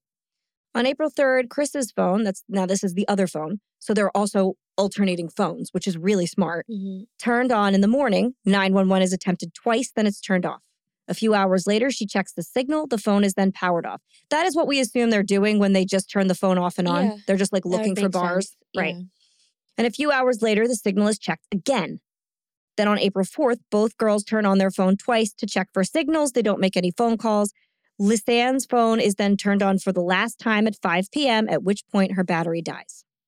I will remind you that at this time, locals had been out on the trail searching for them for 3 days. Why haven't they found them? They're out there alive. Between April 5th and 11th, because they're there doing stuff for that long, Kris's iPhone was turned off and on multiple times, but the correct PIN was never entered. And people love this. They think it's like a thing, like someone's entering the wrong PIN. But here's the thing. iPhones at that generation cannot distinguish between no PIN and the wrong PIN. It was just turned on and she didn't enter it. She just turned it on and then turned it off. Okay. Again, probably just to see if she had any signal. Yeah. I think they're really conserving battery as much as possible. Neither phone had any text attempts, photos, or messages left in the Notes app. But then there's the digital camera. And this is what everybody remembers about this case. The digital camera had a lot more to offer. There were photos on April 1st of their hike. Of course, like you said, bring a camera, take some pictures. Yeah, exactly. They did that. They're hiking in the bright sunshine. The jungle is beautiful and green. The girls are in most of these photos, looking happy and smiley and sweaty. There are photos of them at the Mirador together, smiling. But then there's also photos of them beyond the Mirador. So we know that they did not turn around. They kept going. Okay. We don't know why, but they did. And they're like crossing streams and climbing over rocks. The photos are time-stamped.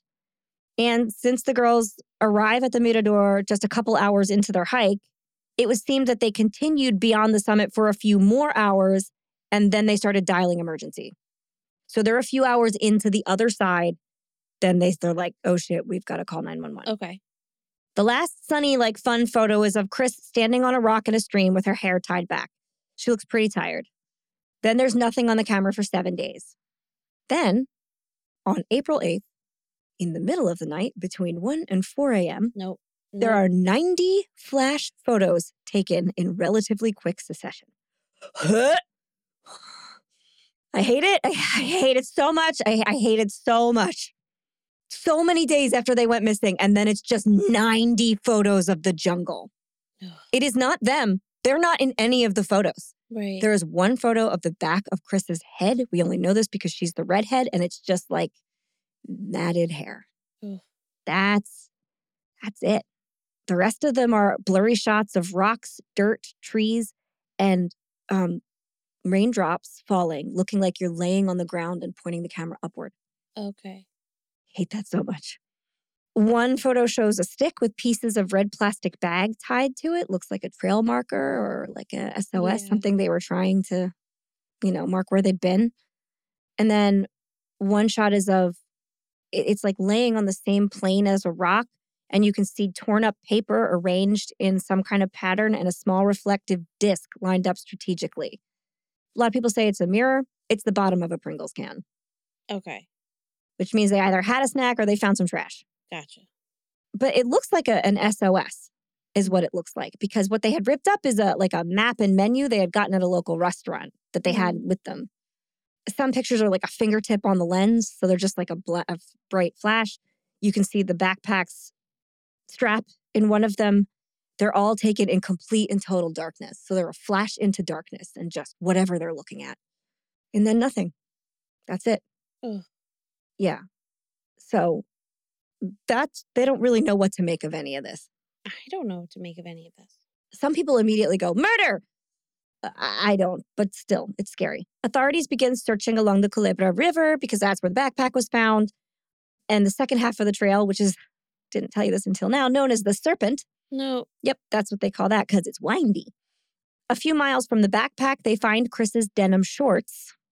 Now, you had read something interesting about these shorts. How did you hear they were found? Folded up neatly on a rock. Right. That's how a lot of people hear they were found. It is not true.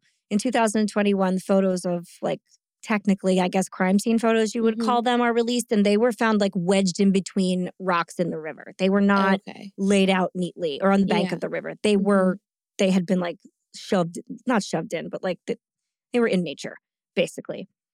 But the searching doesn't stop at this point because they know the girls were alive for at least 10 days and they fucked that up before.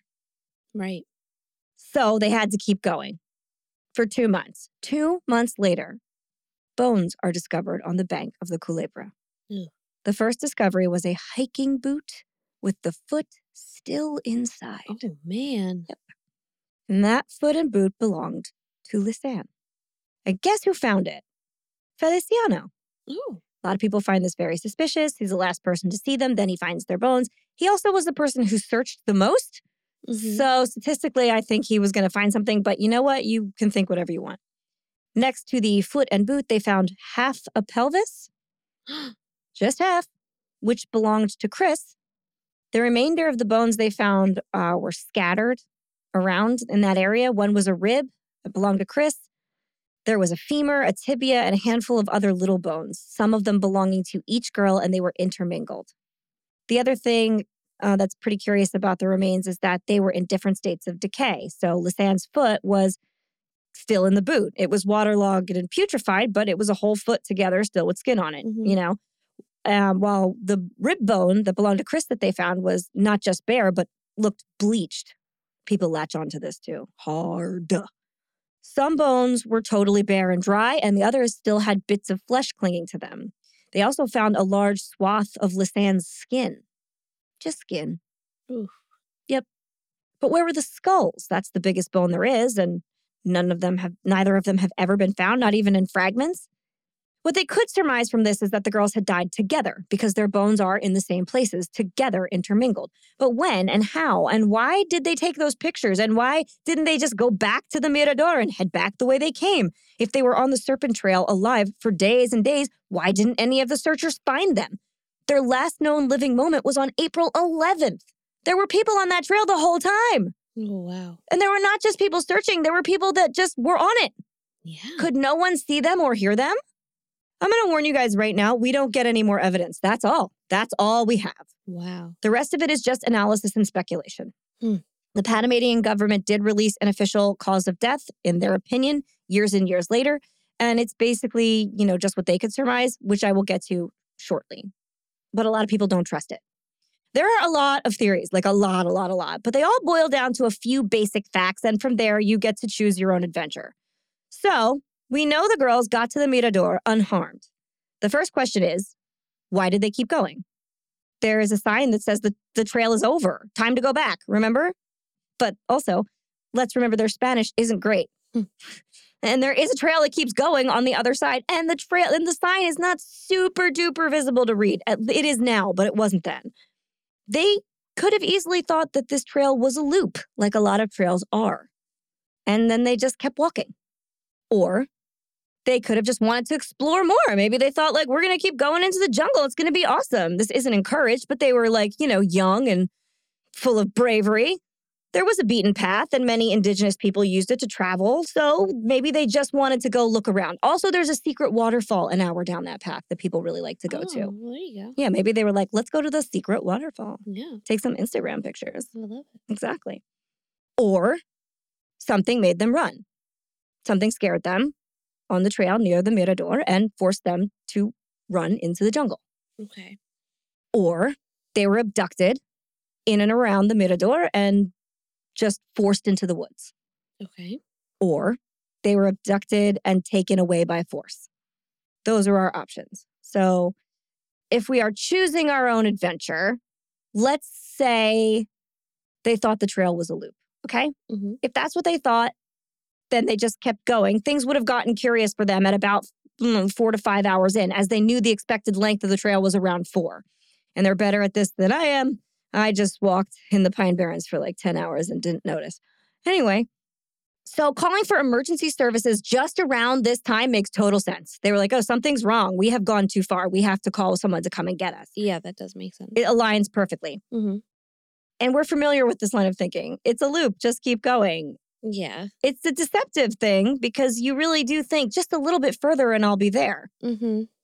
But unfortunately, the way they were going, they would never be. So, I mean, but here's the thing. We don't know for certain, though, that they thought it was a loop. No, we don't. We just know they kept going. Because I would think that they would have looked at that trail and known, like, they go up and they come back. Like, at least that main part of the trail. And like you said, though, there might have been, like, if, like, beyond that trail, there's, like, a waterfall. Maybe they were like, oh, let's go there. But, like, I mean, we'll never know. Yeah. But I would have thought, like, these girls don't seem... I don't know. There's a lot of other planning that they've done. I just think this was also not part of their extensive planning. This happened very spur of the moment, and they hadn't taken a guide. They hadn't done all of the legwork. Maybe it was just something that they, like, heard about. Yeah. And then we're like, oh, let's go. Yeah. I don't think they did enough of their due diligence. I think they normally would have, but they were put in a position where they just wanted to find something to do. Yeah. So they didn't do the amount of legwork they would have put into it otherwise. Mm-hmm. Okay. But you know what? Maybe they also did just want to keep going. Maybe they're like, it's pretty. We're out here. Let's look at some more jungle. Yeah. Maybe we'll see a toucan. Maybe they were chasing something pretty. I have no idea. There's a lot of beautiful birds out there. I think the minute the dog stopped following, I'd been like, let's go back. Oh, we're done. Yeah, me too. Yeah. Oh, my God.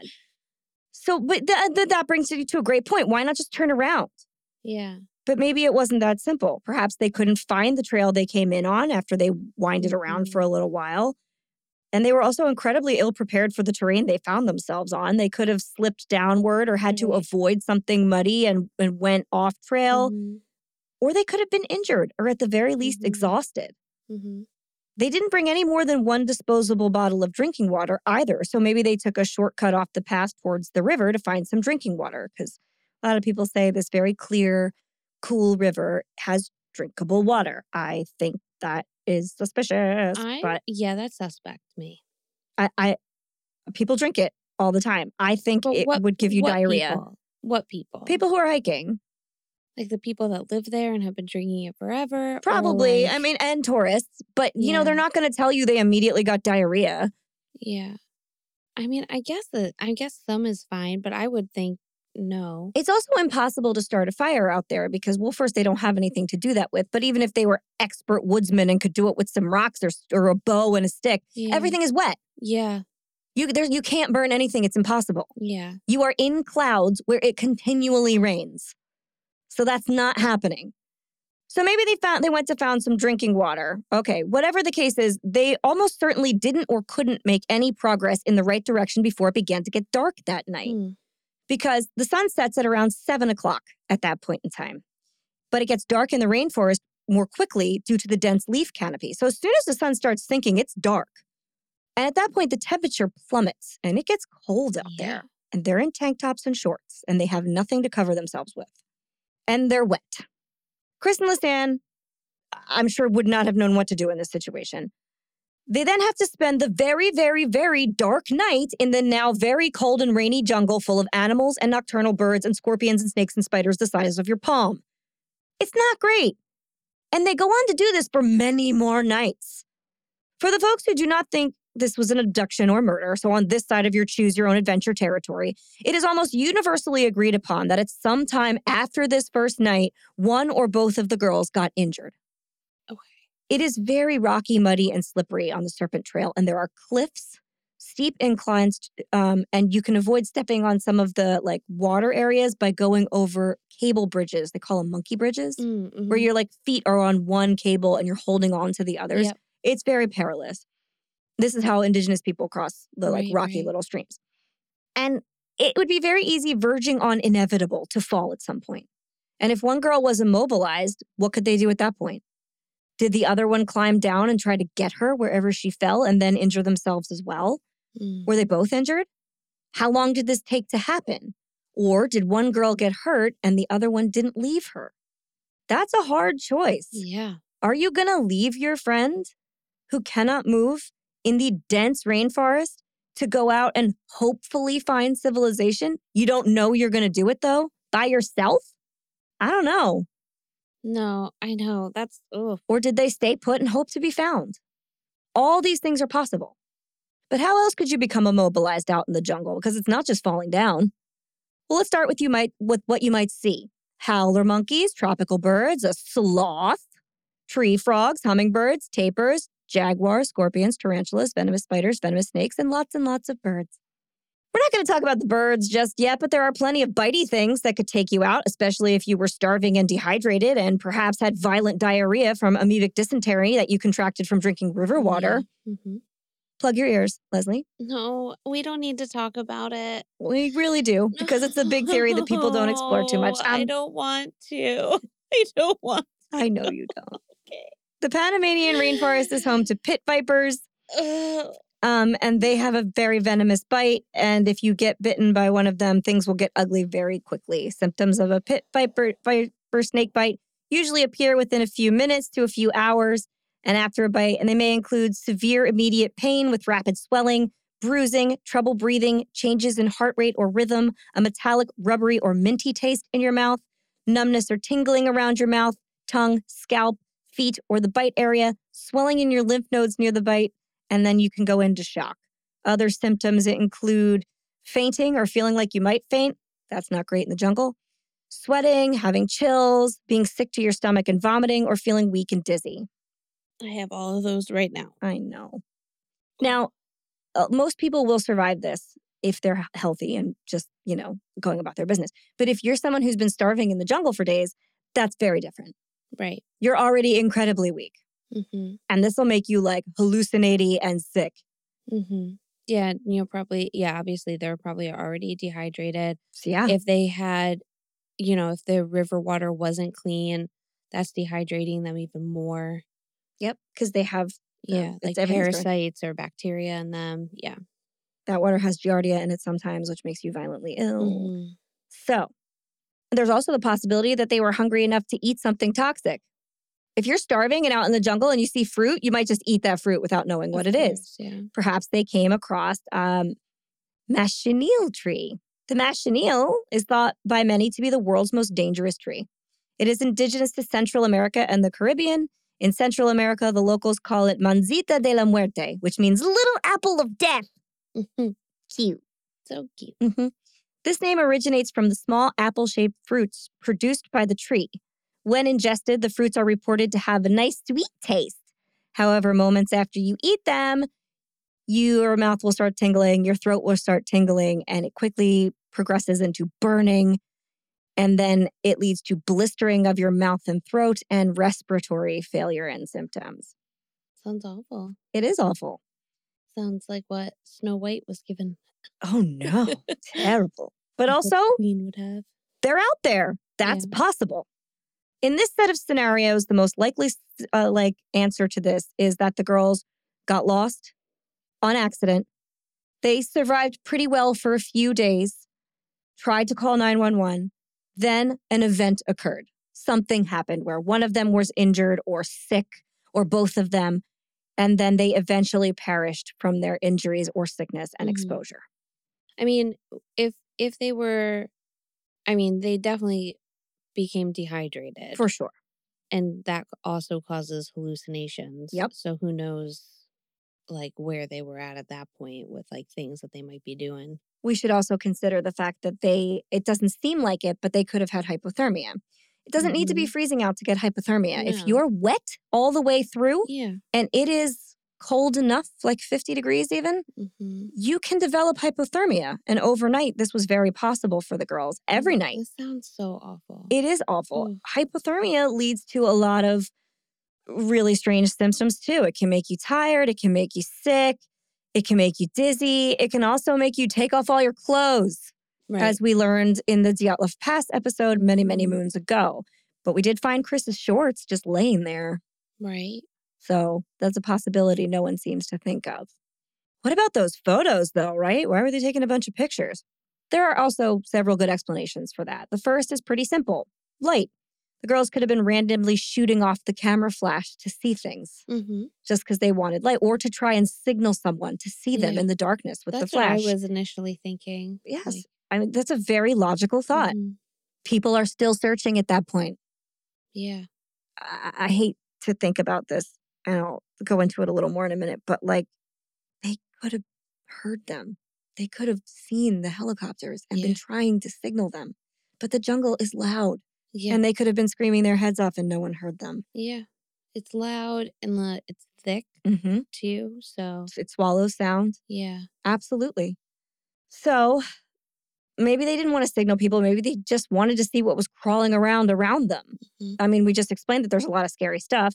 Ugh. And it's not just the flash. A Canon power shot emits a green light when it's priming to take a photo.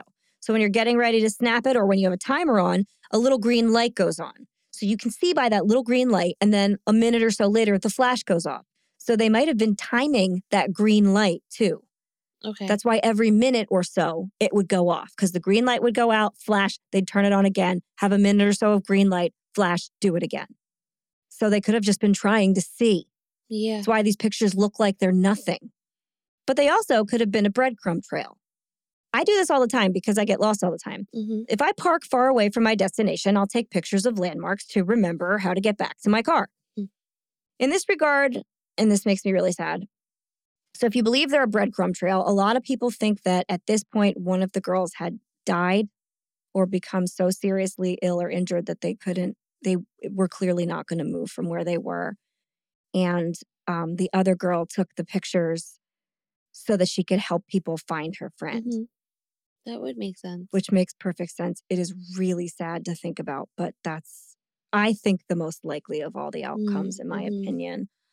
And there is one picture that is the back of Kris's head, which would indicate that it was Lisanne taking pictures. Okay. So some people suspect that at this point, Kris could have been dead. Oh. I don't know that she was necessarily dead. I think maybe she was injured, but okay. Oof. I know, isn't that scary? Yeah. Like the picture could have just been her laying there dead. Ugh. They also found out that one of the photos on this roll had been deleted, and people really fixate on this because it's the picture that is in between like the smiley, happy, sunny pictures and the beginning of the night pictures. But the Panamanian government also downloaded all these pictures and messed with them. They rotated them all and they poked around in them, and it would have been very easy for them to either accidentally delete something or just delete a repetitious one they thought wasn't useful, or maybe the picture was totally black. We don't know what it was. It's in the jungle. If they aimed it directly like at their lap or something, it wouldn't have showed anything. Right, right. People really fixate on this. They think it was like a third party who they were then in the picture and then they deleted it so you didn't see who it was. Still, other people think that, this also makes me sad, that it was like a selfie, and when they saw what they looked like, they deleted it. Yeah. Also very likely for young girls. Yeah. That they like took pictures of themselves. That makes me really sad. Anyway. I mean, even if it was just to see what I guess they could see themselves in the because this is the digital camera that they would have to flip it around. Digital camera. That's right. Yeah. So they wouldn't have seen themselves. That's right. And they're not opening their phone camera at all that we know of. And as I mentioned before, the timing of the phone calls matches up with these theories, the checking for their battery life, the pictures, everything really kind of lines up for this. And, also the photos could have been a strange fever dream if they were all messed up and they were just kind of doing what they could to survive. Right. There's a lot of options. But the bones, Holly, explain the weird bones. Why are there bones all over the place? I feel like this is the easiest one to explain. Yeah. Right? Everyone is like, oh, one was bleached and they were everywhere. They never seen an animal one time in their life before? Right. Panama is home to 4 species of vulture. Oof. 4. And they're big, very big. Vultures are well-known carrion birds, and a group of them can dispatch a human body in as little as 45 minutes. And that's like gone. And they don't do it neatly. A group of vultures could easily spread remains out for miles, and that's not giving any credit to other carnivores in the area, like the harpy eagle. Oh. I feel like you guys don't know what a harpy eagle is, but you do know what a harpy eagle is. So we're just going to talk about it for 1 second. First of all, it's the national bird of Panama. And second of all, it's terrifying. And this is why you know what it is. They're huge and have a huge ruffle of feathers around their face. They look like Buckbeak the hippogriff from the Harry Potter books. And a few years ago, a meme circulated featuring one sitting with a zookeeper. Oh, wow. It was in a forced perspective, so the bird looks like it's 5 feet tall. They're not, but they are like 3.5 feet tall.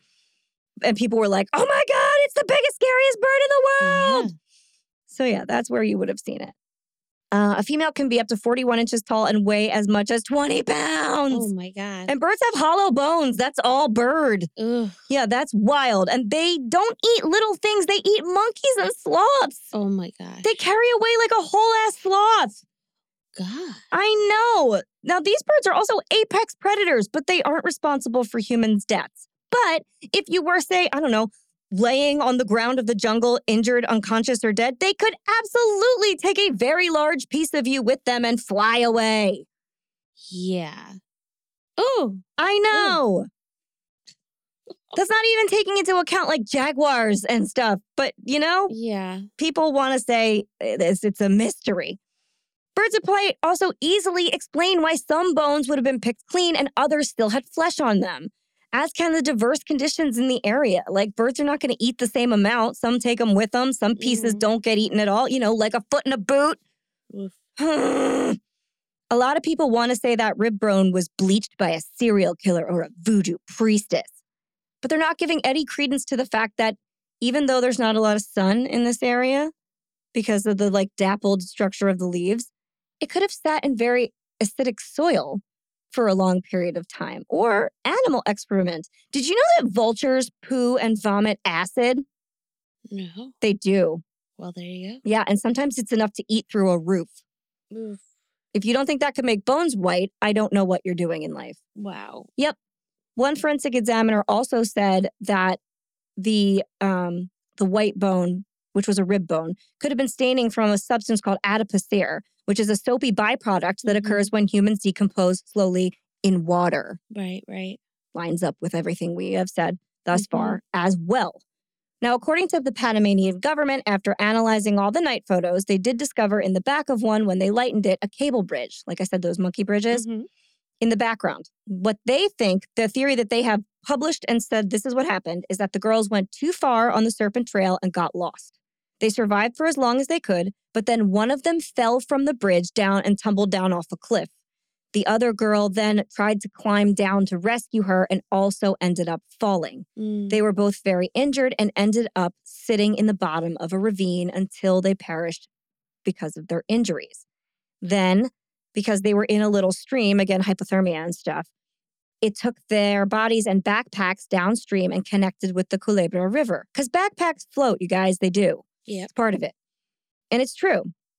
Then also, like, they took off their bras because bras are awful and they were out in the jungle for 10 days. I probably would have done that too. They had money with them because they had to pay cab drivers and they had to eat. People are all weird about cash too. Of course you brought cash. And the rest we've explained. The most horrific part of all of that is that they were alive and not that far from searchers at the time of the search. Ooh. But they just didn't line up. Oh, and nobody so found them. To hear. I know. It's terrible that they like heard the helicopters circling overhead and they just couldn't get their attention. Yeah. Some people say this is because they like just didn't see them. Others are like, well, they were injured and on the ground under cover, or they crawled into a little cave somewhere. If they found a cave, good for them, because it was raining the whole time. Right. Oof. Yep. For the record, if you ask me, I think they thought the trail would loop around eventually. Whether they thought it was a total loop or they just thought that trail would take them back to the beginning eventually, that's what I think they thought. And that they went too far and got lost and eventually injured. I think relatively far into their documented time out there, one of them died and the other didn't want to leave her. Yeah. And then I think nature took them away and their backpack floated down the river. I hate it, but I think that's it. Yeah. I hope they at least like licked a poison tree frog and tripped their face off in the end, because they could have done that too. But I don't know. So fine, for a brief minute before we finish we'll talk about the possibility that it was murder. I don't like this. Okay. I'm going to say it to start. I don't like this. It feels like a conspiracy theory in a lot of ways. There is no way to, there's no facts to back any of it up. Mm-hmm. And I like facts. So this bothers me. Also, a lot of the indigenous people in the area find this to be racist. And I don't love that either. So here we go. Here are what people think. I'm just going to reel them off really quickly. Some people think that because Panama has a border to Colombia, that it was a drug trafficking situation. Okay. Where they saw something they shouldn't have and then they were killed for it. Okay. Possible. Why were they alive for like 10 days then? And where are those pictures from? Sure. Bothers me with that one. But some people say that they were kidnapped by these drug traffickers and they were forced to like be drug mules, but then it didn't go well and they ended up killing them or something. I don't know. They were like, you don't speak Spanish. You said you speak intermediate Spanish. This is ridiculous. Ugh. Adios. Some people think it was a gang that came across them and as like a rite of passage, they killed them. Just straight up murdered them in the jungle. But and also, again, they were alive for so long. That, to me, does not add up in any way. Fine. Some people think that they were sex trafficked because they really are like the perfect candidate for that. They're two pretty white girls. Right. But it also doesn't describe why they were out there alive for so long. Right. Like how they could have had access to their phone for that They long. had their phone. Yeah. Why are they calling emergency numbers? The first thing a trafficker would do would take away all their belongings. They wouldn't let that happen. Okay. Or some people are like, well, that's where they were trafficked and people were assaulting them out in the jungle. Horrible thing to think, but okay, that's what they think. Then some people go really wild and they say they were kept in a cave so they could harvest their organs and sell them. Yeah, well, that happened. Yeah, in the jungle with no medical supplies where the organs are going to like immediately go bad. But whatever. They said they were kept alive where they slowly picked them apart and sold their pieces. There's just like a freezer chest in the cave. I know, right? We didn't find that one that has the big freezer. Up to an outlet. Yeah, like, plugged in. Yeah. The plugged wilderness. Right into the rock wall there. You know how you do. Yeah. Right, of course. I'm sure there's like a creature out there that's just like full of electricity. Just zaps it. Yeah. Or a big block of ice. Exactly. That they just keep replenishing through the jungle for 5 hours. Yep. Yeah, all of this makes perfect sense. Some people also say that they were drained of all their blood and they slowly sold their blood. Okay. I mean, we all need validation. I guess. That's how we get it. Yeah, right? yeah. Uh-huh.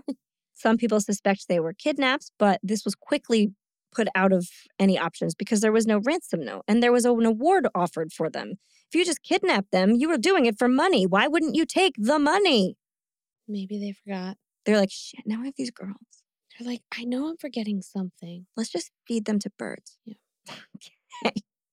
Some people, now this is a little more logical to me. Some people say that they think they were sexually assaulted on or near the Mirador or just plain assaulted, but they got away from their attackers by running into the jungle. Okay. So even just the idea that they were running away from something could be, okay. Yeah. The other thing that's out there is wild dogs. There's a farm that has dogs that like run around and growl at people. This is well documented on every travel site about Il Pianista. Maybe they were being chased by a dog. We don't know. Yeah. They ran away from something and ran into the woods. It could have been a dog. It could have been a sexual assault. It could have been a predator. We don't know. But if that's the case, then, go back to page 26 where they're lost and then all of that stuff happens. The rest is still true, right? This one is just hinging on why they went into the jungle. Okay. But a lot of weird shit happened in the jungle. This year on January 14th, 15 villagers were found dead in the Iglesia de Dios church deep in the rainforest of Panama's Caribbean coast. They had been beaten with machetes and Bibles, and some of their tongues had been burned with hot embers in attempt to rid them of the devil by a terrifying new cult called Nueva Luz del Dios, New Light of God. So weird and horrible shit absolutely can happen out there. Fine. This is why I don't go to church. Or jungle church. Yeah. Definitely not jungle church. Yeah. Don't go to that one. So I think there's possibilities that something befell them and they were scared and they ran. I don't think they were just straight up killed. Right. Then there are the people that think there was a third party involved from the very beginning. Someone who stalked them from town, followed them there, then kidnapped them, brought them to another location, and killed them at that other location. Then went back to the jungle with their phones and camera, faked all the calls, faked all the pictures, then went back to the place where they were holding them and dismembered their bodies and then brought the parts back to the jungle. No. That is a lot of steps. Yeah. I don't, and you know what? So many people really, really, really believe this theory. They really believe it. They say it happens in a place called the House of the Crow in Alto Romero, which is populated by other gang members. Mm-hmm. And there have been other suspicious deaths out in the area that are linked to gangs. So people really, really, really want to connect these. But to me, it just doesn't make sense. Why are you trying that hard? You wanted to kill these girls. You could have just killed them. True. You don't have to go into the jungle and fake a shit ton of calls. I don't know. That's my exact point. It just, I don't know. None of these seem to add up to me. And also faking all those photos. Why would you do that? Right. Yeah. Yeah. I mean, that it doesn't really make sense. The other murder theory with those photos is that they were trying to take a picture of the person who had brought them there. But they took 90 photos and not a single one of them had him in there. Ugh. I don't like it. I don't like it either. And then they say that the one deleted photo is the one where they did capture the person.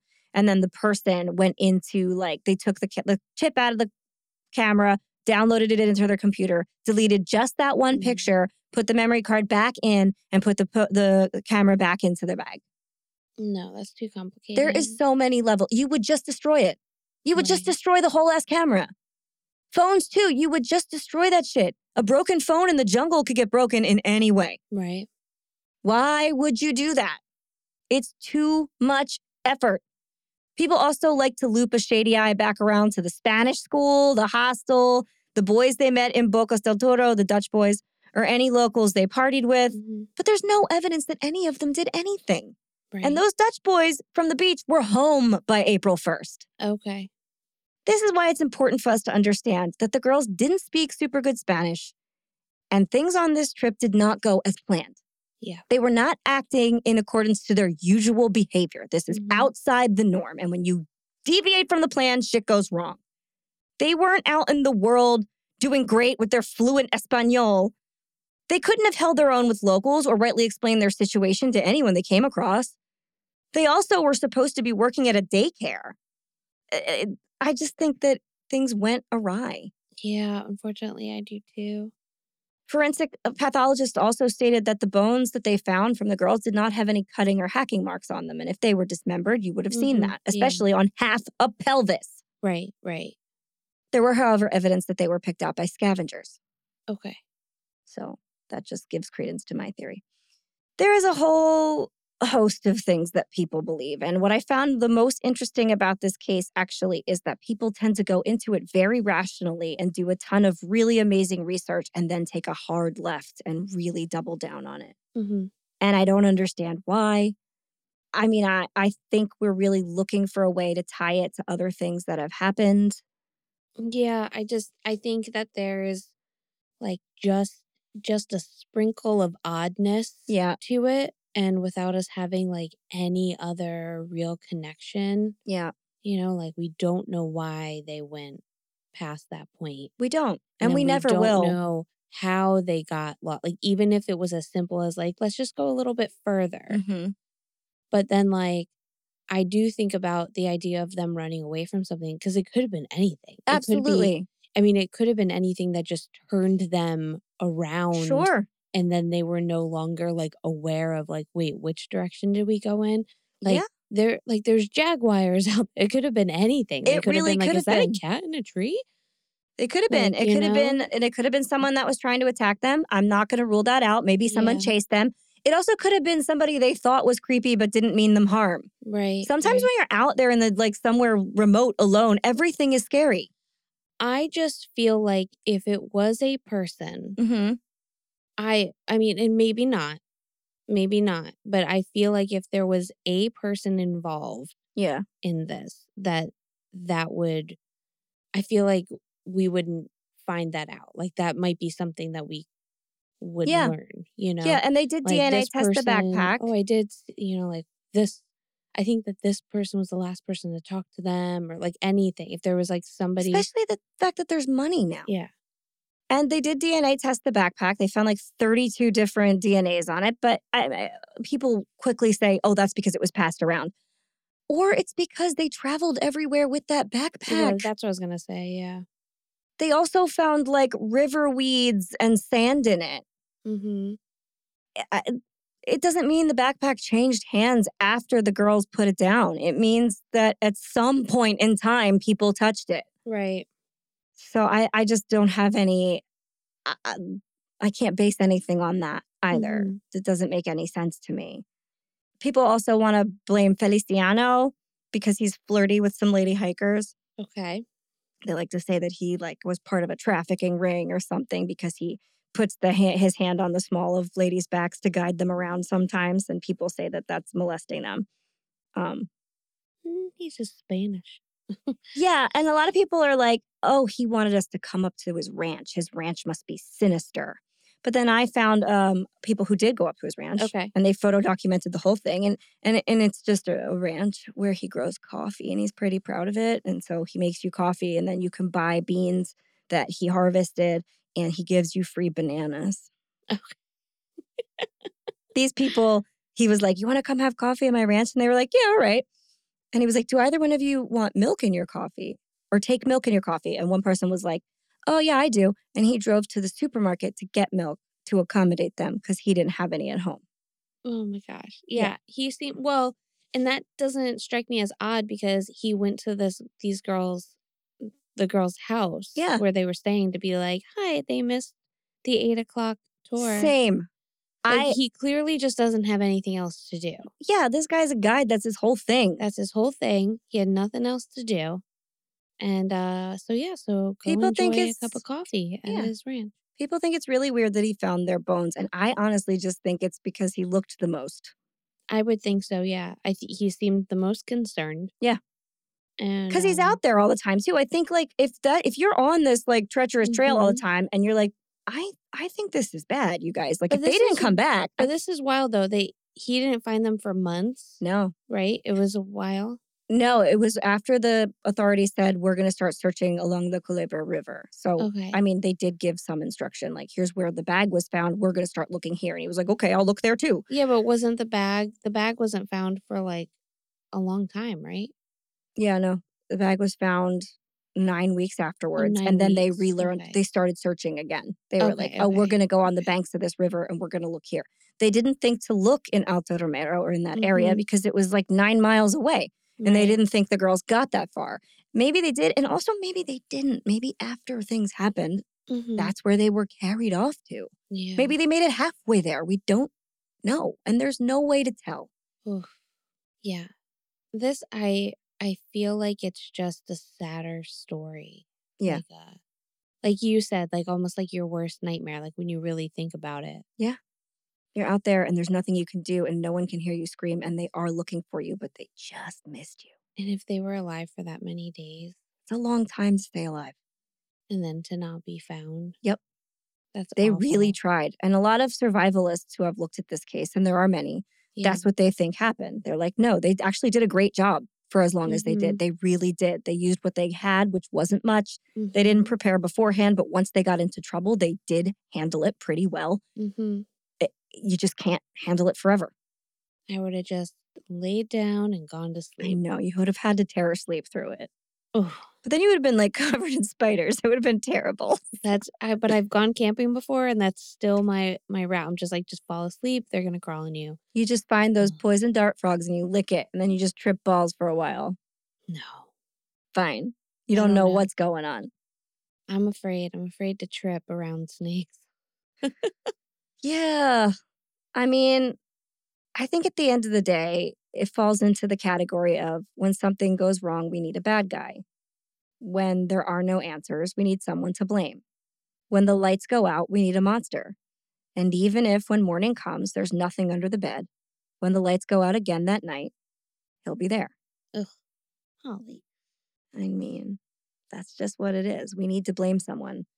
And I do not blame their families at all for what, like Yeah. searching down that avenue, because really you don't want to think that your kids just wandered out and died with people right there and they didn't find them. Well, that's what I mean. Like, that's what makes it so hard and so Exactly. heartbreaking. But also, like, I can understand because when the police don't jump on things, And that's a big part of this. you get suspicious. You're Yeah. just like, well, why? Like, do they know something? Are Yep. they hiding something? Why won't they go? And a lot of times it's just that, like, they are just not caring. And professional search and rescue wasn't out until the 6th. Right.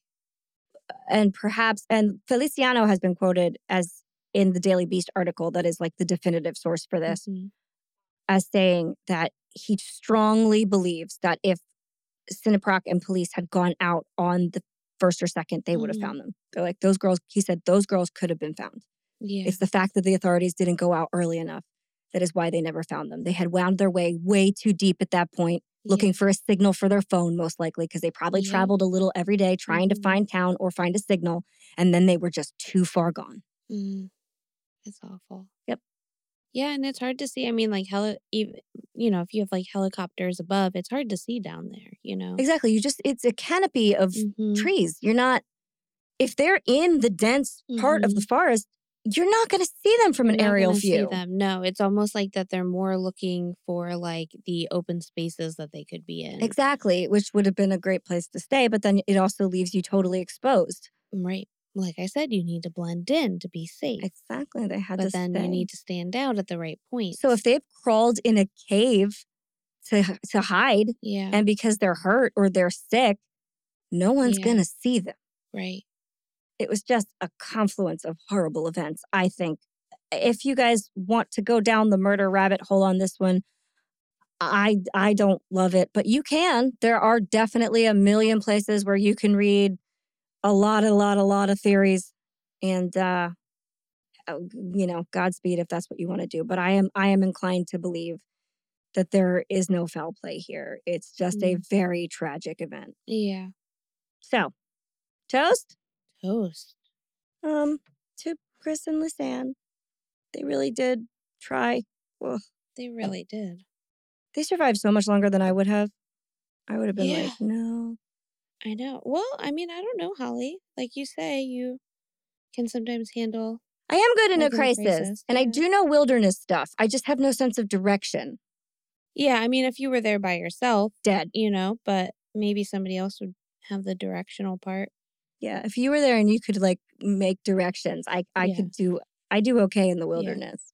I do feel like I have a good sense of direction, but it, like, I would just need that moment I would need to remember that STOP acronym to just like stop, be calm, like, and then figure it out. But if I stay like almost like nervous or anxious, then I'll like second guess. But I don't think I would have drank river water though.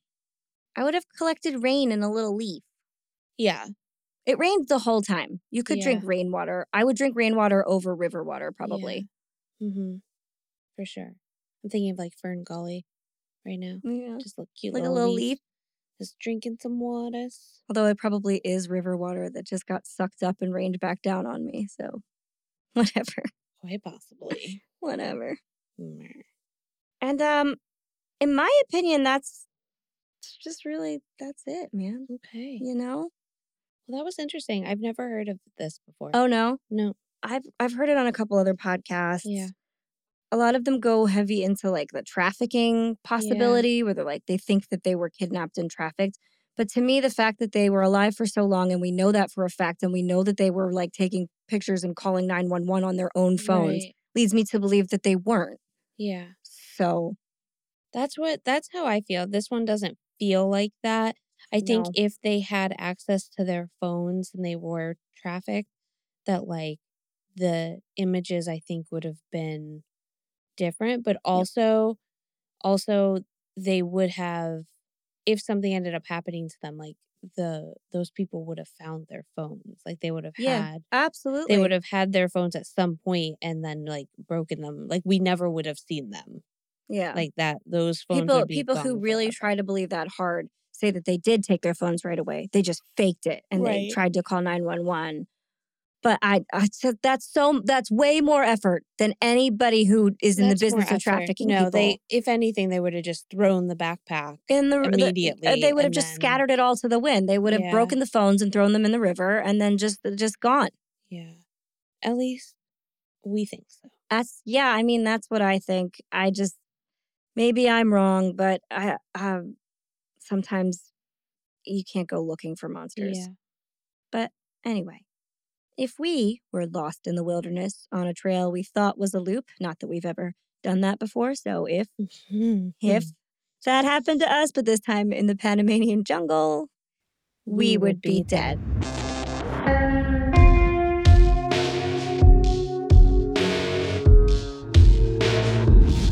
Thank you for listening to the We Would Be Dead podcast. Hit subscribe now to never miss an episode.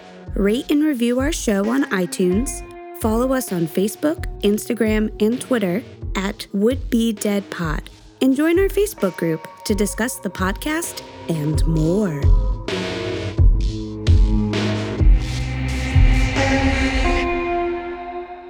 Did you know that vultures poo and vomit acid?